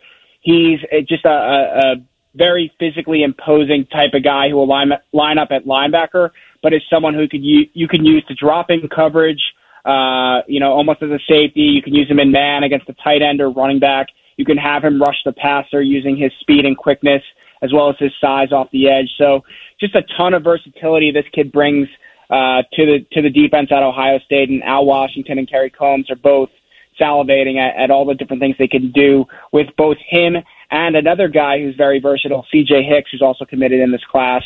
Having those two guys lined up across from each other at linebacker is going to be pretty impressive. Alex, thanks for hopping on. I'm a grad of Pickerington North, so I cannot bring you on and not ask you about Jack Sawyer. He made a decision to bounce out of Pick North and kind of gear up for what could be a spring season. Just the player himself, Jack Sawyer, what do you think he could bring to the table on the defense eventually? Yeah, Bill Bent Green on our site always calls Jack the third Bosa, jokingly, and I think that's spot on. I think, Jack is a guy who is college ready right now. If he had to line up and play for Ohio State this fall, I don't think anyone would blink an eye. He's physically there. He's got a high football IQ, a tremendous motor. He is exactly like what I think Nick and Joey Bosa gave Ohio State, an immediate impact guy who could play in the rotation in year one, will be a star in years 2 and 3, and then off to the NFL. And so you pair that type of physical talent, the work ethic he has, with the high character kid that he is, and I think you just have another superstar in the making to follow, I guess, probably Zach Harrison. There's a number of other good, obviously, defensive ends on the roster right now, but he is definitely next up at Ohio State as far as being a big-time defensive end who's going to be a big-time NFL player, in my opinion. Alex Gleitman with us from Buckeye Scoop on the Bryant Heating and Cooling Systems Fan Guest Hotline. All right, we all know Ohio State football is a behemoth, and one lost season is not going to sink this program. We know that. And I will just ask it this way.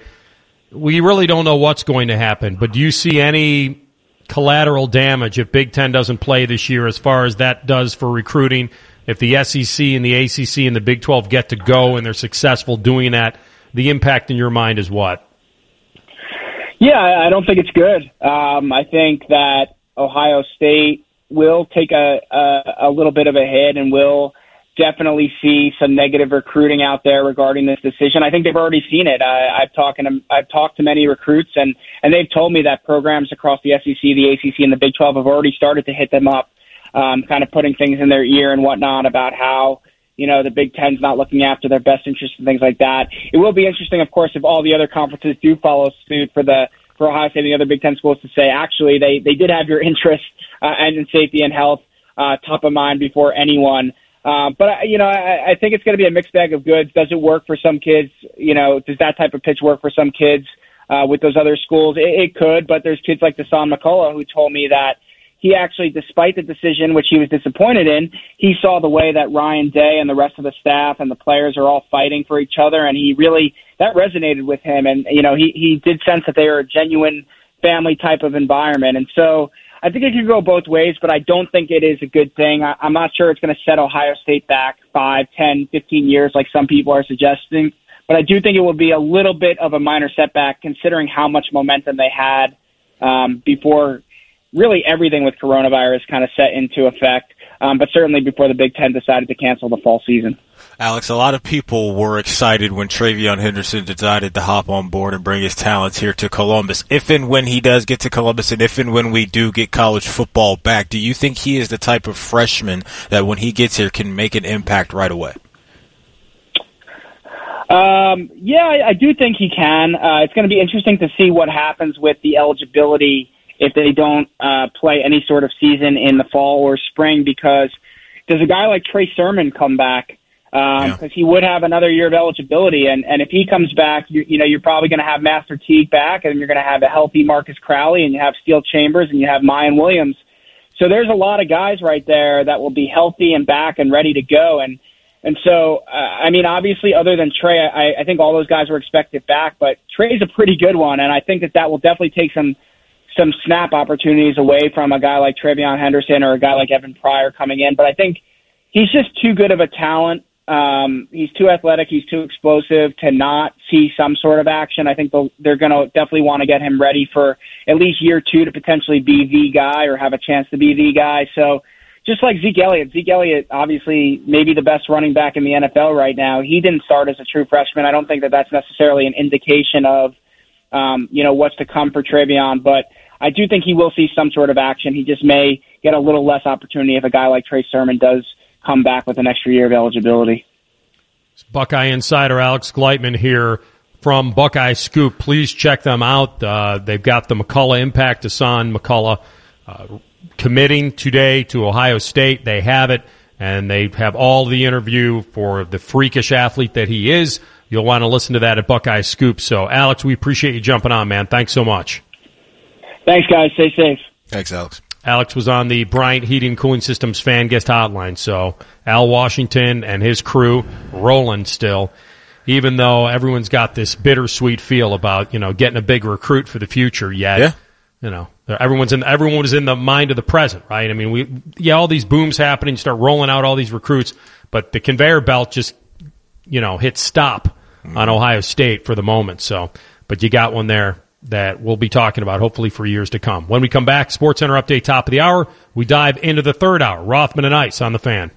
Broadcasting from the Lindsay Honda Studios. Honda makes the cars, Lindsay makes the difference. Visit lindsayhonda.com. WBNS-FM, HD1 Columbus. The Fan. Sports Center. Good afternoon, I'm Timmy Hall. Like you heard Alex Gleitman right there on the show on Rothman and Ice. Big boom for Buckeye football. So things still in motion despite the Big Ten season. Still canceled at this hour. Deshaun McCullough commits to the Bucs 2022 defensive hybrid player. His dad is the Chiefs running backs coach. McCullough has been around a lot of interesting dudes in his football career as a youngster. The parents of some Big Ten football players not going quietly into the night like Randy Wade, Sean Wade's dad. He's part of a group of parents heading to Chicago, planning a peaceful protest for Friday morning outside the commissioner's office. In baseball, no Reds-Royals tonight. That game is postponed, third one in a row for Cincy.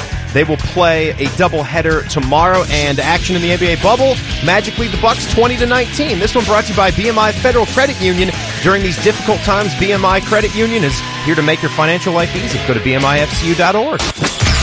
Most shows just skim the surface, but Rothman and I feel like the biggest story of the day deserves a closer look. It's time for a deeper dive. Oh, the deep dive.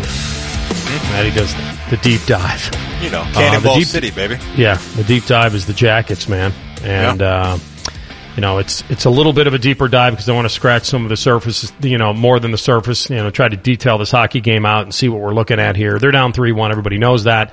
2 minutes into the game, they're throwing everything there. Zach makes a great move, throws it on net. Borky's there for the easy putback. It's 1-0, and you're like, yes, this is how you come out of the gate. Yeah. And then it's, you know, hold the phone, offsides on text, so you dominate the first period and no score.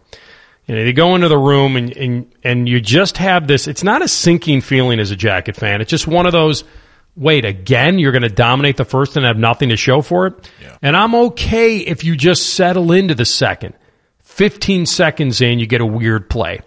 Corpy goes behind the cage to play it, rings it around. Tampa's just flying in on the forecheck. Gabby loses a little bit of a battle there on the wall. They keep the puck alive. Savard comes in with a big check. Yanni Gourde with a really nice play, kind of batting the puck right before Savard can lay the lumber on him. You get a little flutter by there on the puck. Goudreau gets enough of it to score. And now it's 1-0. And all I kept thinking was, that's the kind of goal we need to score. Like they stole your identity. Big forecheck, lucky bounce, dude crashing the cage. Like, that's our goal. Yep. Yanni Gourde again in the crease. It's been that way all series. And I wanted to ask you about that. Yeah. Just, we got to get him out of there. The second goal came, he's right there in the crease. Jenner slides around the back of the net to try to get position. He's late. Puck comes flying in. And that's as simple as a deflection as you can get. That's not on Corpy. 4-on-4, we finally start giving them a taste of their own medicine. Cam to the blue of the crease. He becomes a factor. It's just enough of a problem for Anderson, and now you got a 2-1 game again. Final minutes of the second, Tampa's on that power play. Corpy is God again. Like, he has been God in this series. He's been that good. And so, you know, third period, you get an early power play for us. Killorn comes flying underneath PLD. He's racing below the line, and it's a bang-bang play. You cannot push him there. There has to be more discipline on PLD there. It's a mistake in a split second. And playing results here is tough for me because it is a fast game, and Killorn made a great move, and whether PLD was just playing hockey there, but it's too dangerous near the wall, and there goes the rest of your power play. Now, he had a chance to make amends. He comes flying in on the right side. Flying is the operative word here, if you couldn't tell. And because these teams were going end to end the entire game. And he tries for that far post above the stick, and I think he grazed post. But, you know, close only counts, you know, horseshoes and hand grenades. Yeah. And this isn't it. 1:07 left in the game, you're going 6-on-5, and you get too many men on the ice, and now you're done. So we sit here on a 2-1 game, Tampa, again, over 3 on the power play. But I've said it before, they actually don't need one to survive. We do. Right. We outshoot them. We kill them on faceoffs. Corpy only 20 saves, but some of them were like God. So Tampa has 4 lines that they roll, 6D. They're deep. They're talented. That third line, this is what they did after we swept them last year. Yeah. Blake Coleman, acquired for essentially 2 first-rounders. Complete player. Should he have cost that much to acquire someone who kind of hovers around 20 goals and never cracked 40 points in a season? I don't know, but they love him now. Lightning traded for Barclay Goudreau. He was right there in the... Tampa gives up another first-round pick there, too. They made moves because of what happened last year. And it's rearing its ugly head in this series, Matty. Yeah, it is. And, I want to go back to a little bit, and I love that breakdown there, AR. That was good stuff, brother. I want to go back to the first period, man, because you just talk about yesterday, that was big for me, is how are they going to come out? I wasn't questioning the effort, the mentality. I knew these guys would be ready to roll. We threw it out there. I like that, Torts gave them a day to get ready, let their bodies recover, and I thought it probably paid off a little bit for them. But you're talking about 5:30 to go in that first period. You're out shooting Tampa 8-2. That's all I wanted, man. That's all I wanted, was for them to impose their will on that end of the ice, because I thought in the game before they spent way too much time, Tampa did, down there in our zone. And I thought the guys did a pretty good job, man, effort-wise, and really kind of controlling the puck there early. And in the first period, we won all 11 face-offs. Won them all. Like, that's crazy. I don't know how many times you've seen that before, but that was rare to see. So I did like some of the stuff there on the offensive end of the ice there early. But you're talking about those opportunities, the puck luck that you got to get, and it didn't go our way. And I just talk about those goals that were chipped in there against Corpy there. I thought he played well again, man. I mean, this dude to me has been so impressive. Understatement. What he's been able to do this season, coming back, scratching and clawing, winning the job, however that went down between Elvis and Torts, but whatever it is that Corpy's got going on right now, it's got to make you feel good as a Blue Jackets fan, because I don't know what the future is going to look like, which goalie's going to be the dude long term, whatever.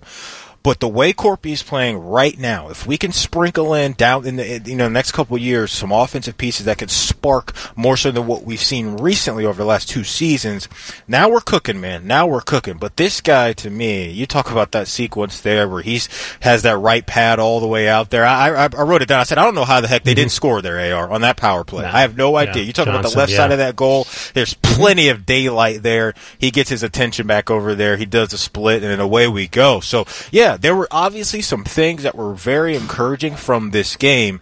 It's just when you look at some of these numbers, Darren, you're out shooting this team late in the game still, but you look up at the board and you're down, it can be deflating. And I think maybe it hit me a little bit early on, AR, when they ripped that goal off the board from us. And you talked about it, man. Yeah. I'm feeling good.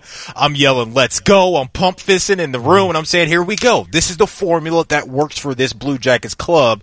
But unfortunately, this stupid replay rule that they implemented ripped it away. So yeah, I think there's some encouraging things, but there were also some things you can't have. You talk about those penalties from PLD. I'm with you, man. Like, I love the aggressive nature that he brings. I love the physicality that he brings to the table, but we got to lock in and be a little smarter in those moments where we need you on this. Yeah, you keep pumping that fist, big boy. There's a lot to like there except the result. That was it. It's not, this isn't a 7-1 game like we saw in the NHL last night. This isn't an embarrassment. This isn't, Torts having to go to that podium trying to make excuses or for an embarrassing,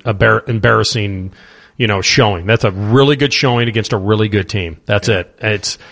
There's no, I was talking to my brother last night. There is such a small margin of error for the Columbus Blue Jackets. You need a goalie to be on his head like Corpy's been. You need to somehow, you can't cash into the power play. That's not working. 5-on-3 you couldn't score. You got unlucky with a post. Cam just not getting enough separation on a breakaway. That could have changed the series. These last 2 first periods could have changed the series. I'll say it again like I said yesterday. Tampa played reckless. They played undisciplined. The Jackets didn't make it backfire. That's your job, to make that backfire. Yeah. And we don't have, and here's the other thing. I think Tampa knows they can do it.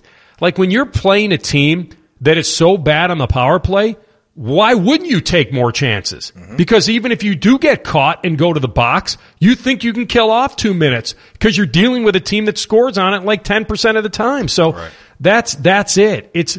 They have more ability to take chances. Now, the good news for them, which has maybe been undersold, but I'm glad you brushed on it, is their goaltender. It's last year's Vezina winner. Like, I'm not making excuses here. I didn't come into this series thinking that it was an entitlement to win. I knew we had the recipe that could win it again. The other thing is you add the vengeance factor. I think Tampa really wasn't thinking all off season, we hope, we pray, we meet them again. Like, I know we're a different team. We know that. We have less firepower. Like, they added pieces that I told you with Gaudreau and Coleman. Like, they added pieces and we lost pieces. Yeah. Now, we've gotten great young talent in the pipeline that's on display right now. We're watching the future develop. We are. And so that's also good news for the Jackets.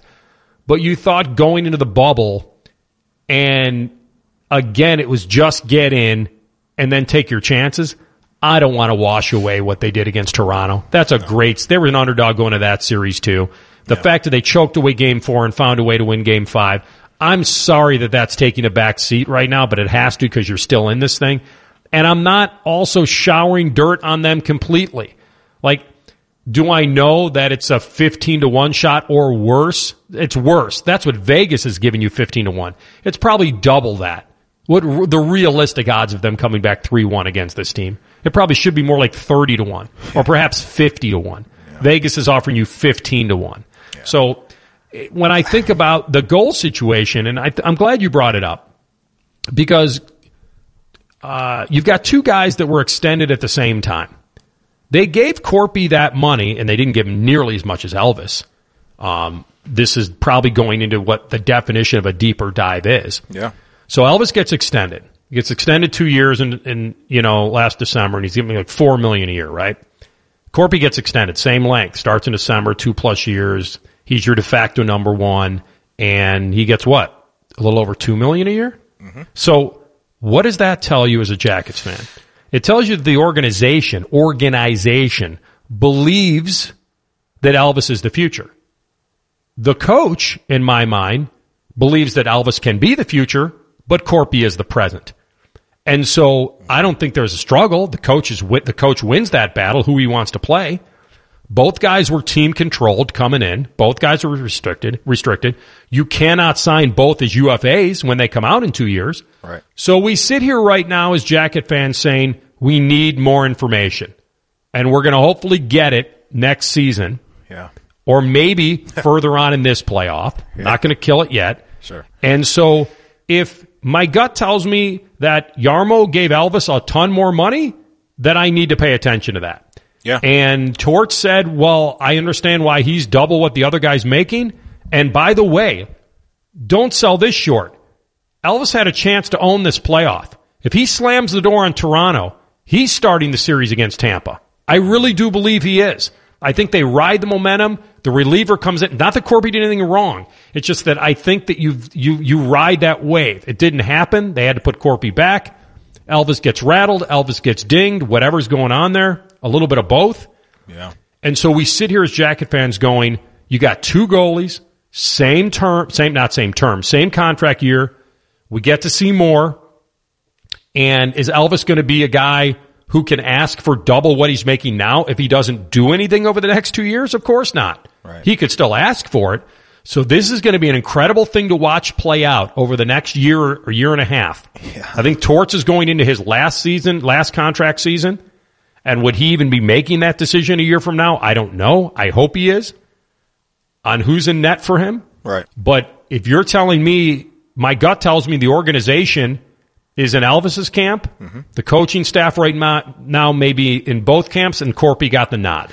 Yeah, it's great, and it's a good problem to have because both guys are tremendously talented, and the confidence level right now is through the roof with Corpy. But as we know, in sports, you got to follow the money sometimes, and sometimes these organizations, no matter what sport it is, when they hand a contract to a guy and he's making the most money on that roster in that position and group, they want to see their product out on the ice. But I think either way it goes, I think the starting point for this Blue Jackets squad is going to be, okay, you got Zach and Seth, and whatever goalie is behind those guys, you'll feel confident, and this is going to be a defensive team. We just got to bring the offense along with it. And really quick, I wanted to bring this up since we're in the deeper dive, what Corpy is doing right now, and it's a small-ish sample size when you talk about his career in the playoffs, but this guy's 25 years old. He's only got 8 games under his belt, but he's rolling on a 95.953 save percentage. And I wanted to look this up. The all-time list of all playoff save percentages is 934. So there's guys that have played 25, 50 games. I totally understand that. But what he's doing right now is just absolutely tremendous. And we're talking about this team down with 3-1. They may be a little down in the dumps, AR. I wanted to bring something to the table for you here. My guy, Coach Herman Boone, this is the type of message that they need to hear before tomorrow's game. We're in a fight. You boys are doing all that you can do. Anybody can see that. Win or lose, we're going to walk out of this stadium tonight with our heads held high. Do your best. That's all anybody can ask for. That's it. That's it. And look, I know the wins and losses matter. I get it. But with this team, man, and what they've been through all year long with the injuries, the grinding of the first series, the 5 overtime game, let's just go out there and lay it on the line tomorrow. Yeah. Character up is not a problem for this team. Yeah. They got to finish up. Like, that's it. That biscuit has to go in the basket. No doubt. That's it. Yep. You got a goaltender standing on his head, an all-star goaltender. You got some veterans that need to bring it. And they have some finish. They have some talent. Those guys need to finish. Those are 1-goal losses. They're tough to take. They're heartbreaking. They're better than blowouts. And we've just been on the wrong side of too many this series. Still alive. Treat it as one game. They always have. Get that cliche factory. Get that Play-Doh just churning out. Yeah. And go play 60 minutes again.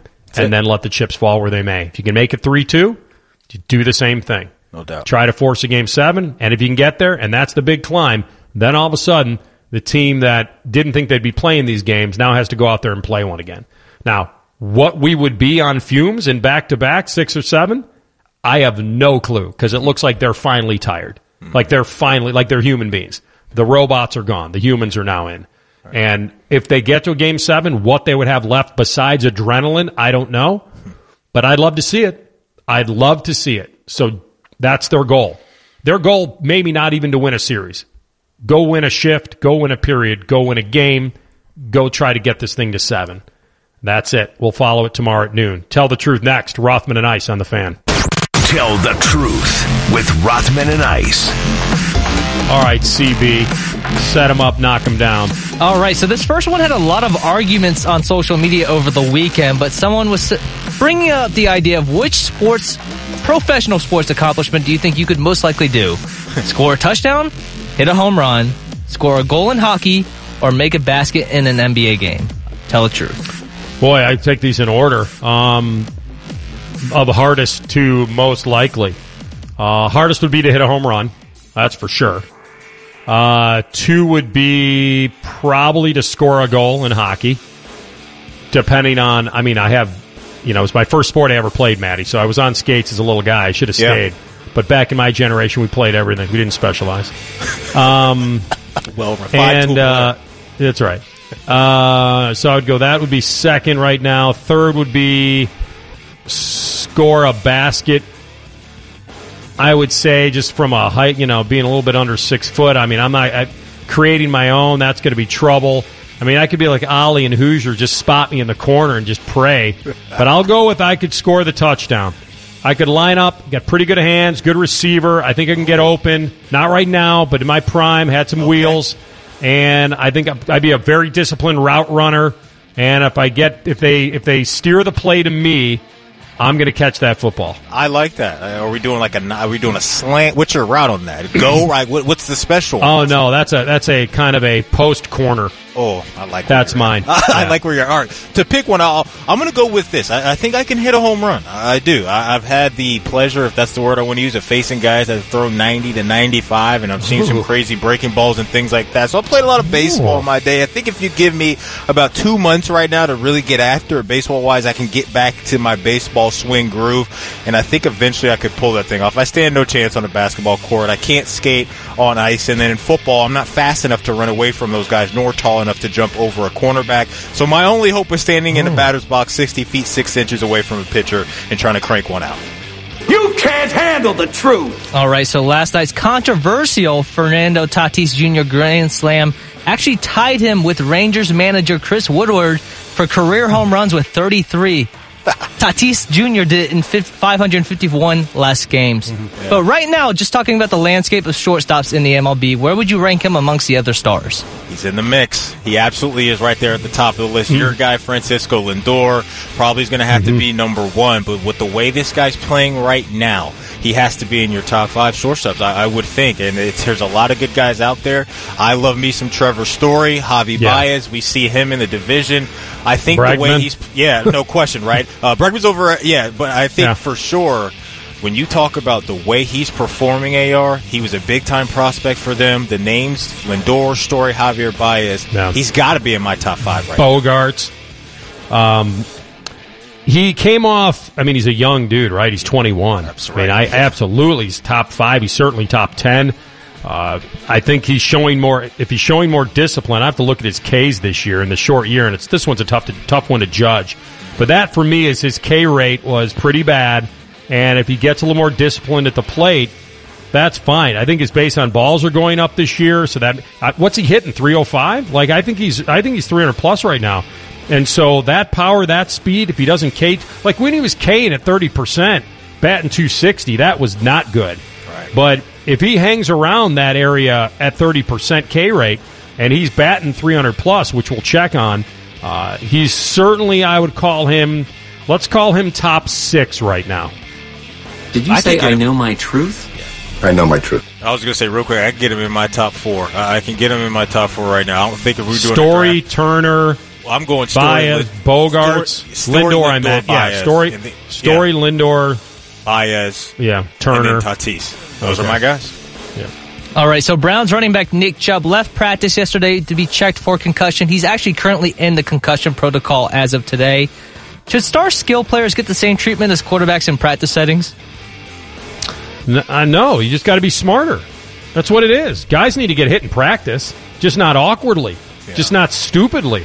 Like, that's it. I mean, that's the kind of, there's a very fine line between treating all your skill players in bubble wrap in practice. Like, I've got to go, have you seen the video of this, Matty? Yeah, I think the hit came from Mac Wilson, I believe. Yeah, Mac Wilson. A high hit and whatever. It can't happen. Are we playing results here, though, a little bit? Well, or is this negligence on the tackler? Here's what I mean by can't have. We can't have guys going up high on anybody. Like, I don't want to see that on your own teammates. I'm with you, AR, that you can't protect these guys that much. The quarterback, you have to. But I've also heard from football guys, AR, that they need to get hit. They need to have their body get used to it before you go out there on the game. So I understand that this is troubling times for us football fans because guys are already dropping down. We've got season-ending injuries, and it always happens during training camp. I get it. But your running backs, receivers, offensive linemen, no. We got to get down there and grind this thing out. We need to be physically ready for when we face our week 1 opponent. Yeah, the quarterbacks are throwing. They're vulnerable. Right. The running back knows what's going on.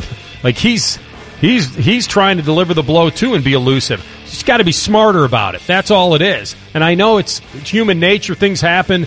It's a contact sport. Guys are going to get injured. Let's not be stupid about it, but let's not all of a sudden treat the running back like he's the quarterback. Yeah, no. He needs to learn how to break tackles, too. You calling me a liar? I ain't calling you a truther. All right, let's get one more in real quick. So Melvin Ingram isn't happy about his contract situation. You have Jadeveon Clowney remaining unsigned. You have Yannick Ngakoue, who's still sitting out because he wants to be traded. Which of these situations is least likely to be cleared up by week 1 of the season? Ooh, that's a good one, man. And all these guys are pretty good. I think I would probably take Ingram and Yannick Ngakoue before I get to Clowney. But to answer your question, I think that the one that is least likely to get cleared up is Melvin Ingram. And the reason why I went there, AR, is because they just handed the bag to Joey Bosa. Like, are they going to be ready to re-up and give Melvin Ingram another huge contract? Because he's a heck of a player, man. He really is a really good player on the defensive line. That's where I think I would put that one number 1, because I don't know right now if the Chargers want to redo a contract and have 2 guys that are in the same position room that are making elite money. So I'll put that one first. Yeah, I think I'm with you on that. Ingram not practicing. This contract holdout is an interesting one. He's 31. I'm with you on that. It's probably the least likely to happen. Clowney, I think, will get a team. I just do, because he's going to fold. He's got to fold. I don't understand what he's doing. I agree with you, because he does have to fold. There's not enough production out there for him to sit and dig in this much. I think it's not good. Go out and get a 1-year deal that'll have a ton of money and prove it to yourself. Prove it to another team that you deserve the money that you're asking for, because right now, AR, I don't think he does deserve it. We'll come back after the break. The unwritten rules of baseball. Boy, they just play whatever hand they want, when they want to play it. And I know this was only one guy, and this isn't like a league deal, but it's a perception nightmare that they really don't know what they're doing when it comes to trying to promote their sport. That's next. Rothman and Ice on the Fan. Your home for hockey and hounds. You're listening to Rothman and Ice. All right, welcome back. Rothman and Ice, presented by your local Pella Window and Door showroom on Gemini Parkway. This is the Fan, Ohio sports destination. There he is. Engage. Iceman, engage. Let's go. I'm here. You got me? I got you. Okay, cool. Let me ask you. So I think most people are going to do this story today because it's a national story. This Fernando Tatis swinging on a 3-0 count, hits a granny. Padres are up 7. Like that's some sort of insurmountable score in baseball. Like I know it's the 8th inning, but have we never seen teams come back ever from that? Like this isn't like being up 31 with 3 minutes to go in the fourth quarter and you're throwing the football. Like this is not relatable. That's not anyone, and I just don't understand why baseball itself, why this manager doesn't seem to understand that. This isn't an exhibition game. These games count the last time I checked. Yes, sir. And these guys have decided to go and play baseball this year and get paid to do it. You managed to win. I probably lean more towards the sportsmanship side of things when it comes to sports, but I think that's an irrelevant angle to take. Tatis comes to the plate in the 8th inning. His team's up 10-3. Big lead. No lead is big enough, in my mind, in baseball. Unless you're up, 10 to 15 runs in the final inning. I get that. But 7 runs, 8th inning, I understand it's 99% safe. Gets a 3-0 count. And I didn't watch this game. Was there anybody on? With bases empty?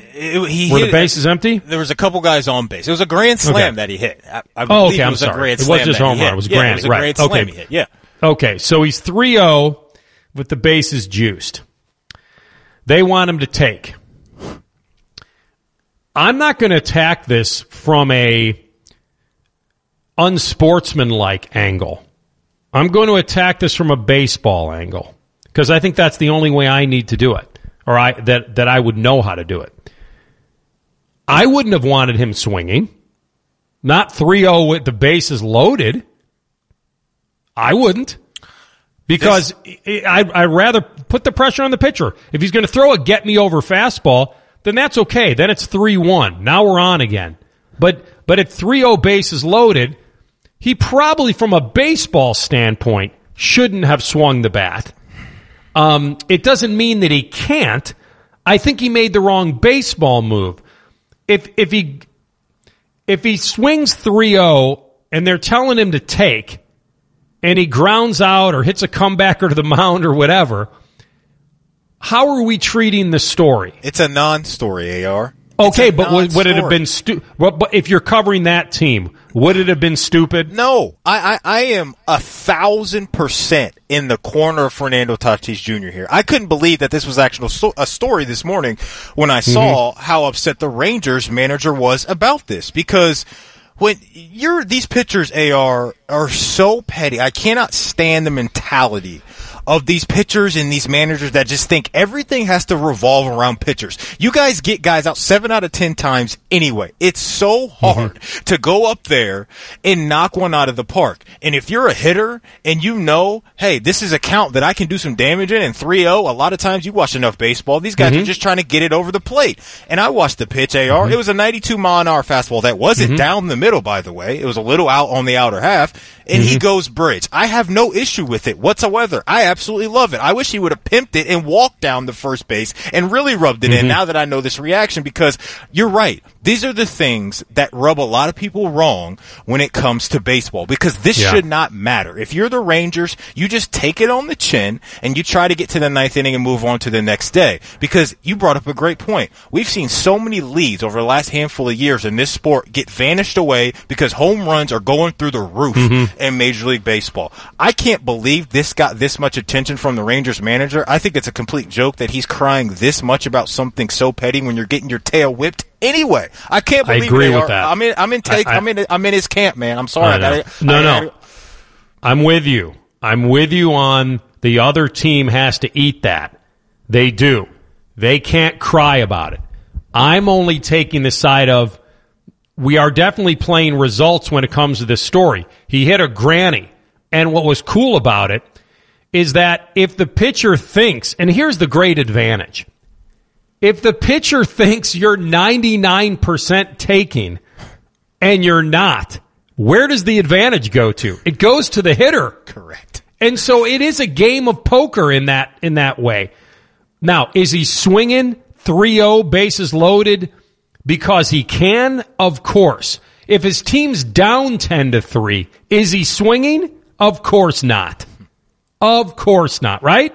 You can at least agree with me there. So you're if saying he's down, if he's down 10-3, I think he's definitely swinging. Why not? You think? Absolutely. Oh, because they're down 7 runs, bases loaded. Take the walk. No. I mean, keep the momentum going. Try to make him walk a run in. Yeah, I agree with that. Make it 10-4. He's not swinging. He had the luxury of swinging because they were up 7. I am with you. And I just think that it's so frustrating to hear these things go on in baseball because we just had this whole off season, right, with the bickering back and forth. We're trying to get this thing figured out, and these are the things that's going to make the sport look bad. But if you're Fernando Tatis Jr., we talked about it earlier, and you've got one of the hottest players on the planet right now, you absolutely go do all the damage that you can. The dude's got 10 home runs already on the year, AR, and it's just so frustrating to hear. Let me put a bow on this. Go ahead. Let me put a bow. I want to jump in real quickly. Here's your follow-up to the Rangers manager, Chris Woodward, who said, I think there's a lot of unwritten rules that are constantly being challenged in today's game. Yeah, I didn't like it personally. You're up 7 in the 8th inning. It's typically not a good time to swing 3-0. It's kind of the way we were all raised in the game. But like I said, the norms are being challenged on a daily basis. So just because I don't like it doesn't mean it's not right. I don't think we liked it as a group. That's the manager. You ready for the follow-up? Sure. The follow-up to the manager is, did your team stop trying?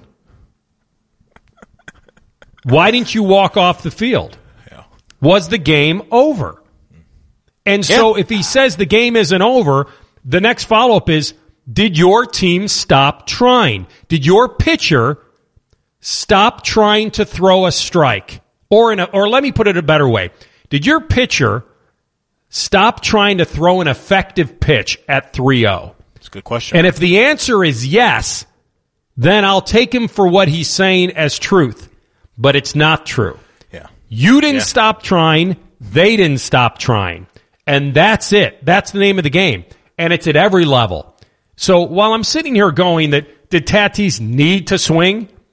Of course not. It's 3-0. The bases are loaded. Keep the pressure on the pitcher. But he saw an advantage.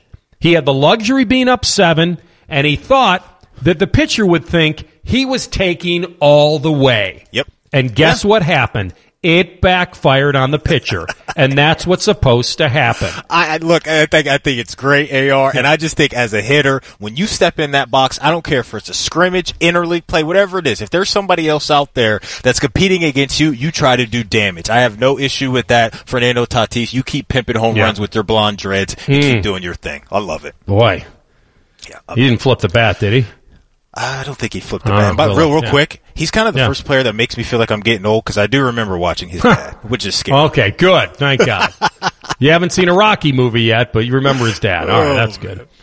We'll come back. We'll do an NFL 2-minute drill. The Browns coach, Kevin Stefanski, has confirmed something about one of his injured players. We'll let you know that next. Rothman and Ice on the Fan. It's time for the NFL 2-minute drill. Sponsored by Dr. Mark Levy. Stop snoring and start sleeping now. Visit marklevydds.com today. All right, back at it, NFL 2-minute drill, and then we'll get a little news out there about high school football. Joe Burrow feeling confident, comfortable in the Bengals offense. It's a great sign. You knew he would come out there with that kind of energy. So the pads go on at Bengals camp, and new experience for JB. Said he felt like he'd like to play better than he did in the session, but it felt good to get in the pads for the first time since he left LSU. Very confident, very comfortable, and those were the operative words today, Matty. Just nice and cozy and comfy in the stripes. Yeah. You know what? I'm expecting a nice season from Joe Burrow, AR, and I know you brought up the other day that, they're, monitoring A.J. Green's kind of hammy situation, which isn't good news at all, but I really think that Joe Burrow, with the weapons he has around him, can have a solid year for a rookie. But on the flip side of that, AR, I've got some bad news involving the Cincinnati Bengals, and this was your old guy, cornerback Trey Waynes. He went under the surgery table there, and he's got to repair his torn pec, and he's expected to miss most most of 2020 season, and he signed a 3-year deal worth $42 million back in March. So for a squad that we know, AR, has struggled a lot on the defensive side of the ball the last few years, one of their big free agents is going to miss, quote, most of the 2020 season. So a bad blow for the Bengals defense today. It is. I mean, let's not get crazy. He wasn't a star with my team. We thought he was going to be better than he was. He's graded up pretty well. More interceptions are always nice. He can play both outside and in the slot, and he was ready to, and he cashed in, as you said, as a free agent. So there's nothing to be said for that. He's still in his prime at 28. This is a bad injury. He'll miss a significant portion of it, but he's fast, and he was ready to come back and have a good year. And now that's not going to happen. It just stings a lot if you're a Bengals fan, right? Because they've been waiting for their franchise to do a lot in the offseason as far as spending money, and then they finally go do that. And one of the guys that you spent a lot of money on is going to be out for a while. I want to get your thoughts on this, AR. This being reported coming out of New England that second-year running back Damien Harris has been getting, quote, the heavy workload early in camp. Now, you know, we love some fantasy football. I don't know what the heck to think of this right now. I know Lamar Miller pulled up, and now he's on the PUP list, and Sonny Michel is also there too with that injury. But you know how this works in New England. Bill's going to keep it very confusing, but Damien Harris was talented at Alabama. He was, and it's a little bit of a mystery to me, you know, his lack of usage. And so he was a third rounder, correct? I don't have it in front of me. He was a middle round. He was a third rounder, I think. I can't remember exactly where he was drafted. Yeah, third rounder. I just looked at it. So there you you go. take a guy in the third round, you're going to give him some sort of a role. And, you know, you get guys drafted in the third round. Of the running backs that are drafted in the third round over the last several years, his touches were the fewest. Like, he's like, he was going to be, a handcuff to my dude Sonny Michel? Or he was. And so I don't know what to make of that in 2020. It's a good sign that you get this guy to contribute. Yeah. And you use him as the early down back. And he's a fairly big dude who can run hard. And he might be a little bit of an enigma right now, but you're right, he might be a guy to watch. Yeah, no doubt, man. And that offense as a whole is going to be interesting, too, because their wide receivers didn't perform well. You bring in Cam now. We'll see what that looks like, but they had a lot of departures. Guys decided to opt out this season as well out there in New England. Wanted to bring this up. I know we touched on it earlier, but Nick Chubb, is being evaluated for the concussion. Yeah. Is he in the protocol right now? Did that come out from Kevin Stefanski? Did he confirm that?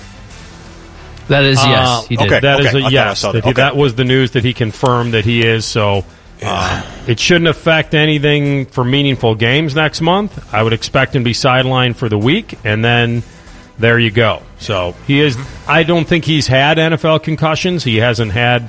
We've never really talked about his bell being rung. You want to quickly stay with hammies in Cincinnati for 1,000, Alex? We got T. Higgins now sidelined with a hammy. See, that's not good. He's yet to even go in pads. Yeah, that's brutal. That's brutal. And that was like the one unit AR looked at their team and said, that could be a real strength. John Ross is with his family because of COVID. I know. So Tyler Boyd and Tate and Erickson working with Burrow.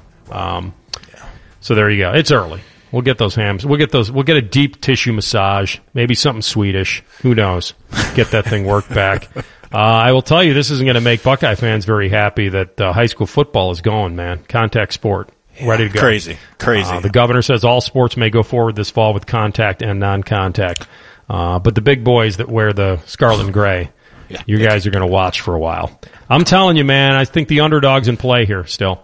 I'm not saying they plug it back in, but I will say this. If all the presidents bow up a little bit and try to circle the wagons, and Warren can tuck his tail and come up there and say, we've reconvened, we've talked to the presidents, this wouldn't be my choice. I think we have medical evidence to say this is a risk, this is a big risk that I wouldn't be willing to take. Yeah. But these individual universities have banned it, and we're going to move forward and try to get this done again. I'm not saying he'll do it, but it'll take the presidents to start becoming more public to draw him out and get some pressure. If they really are willing to do that, I think that 10% can rise a little bit. All right, we're going to jump out of here. Guys, guess what? Let's come back Thursday and talk about a Game 6, shall we? I hope so. All right, have a great afternoon. Thanks for listening. Rothman and Ice on The Fan.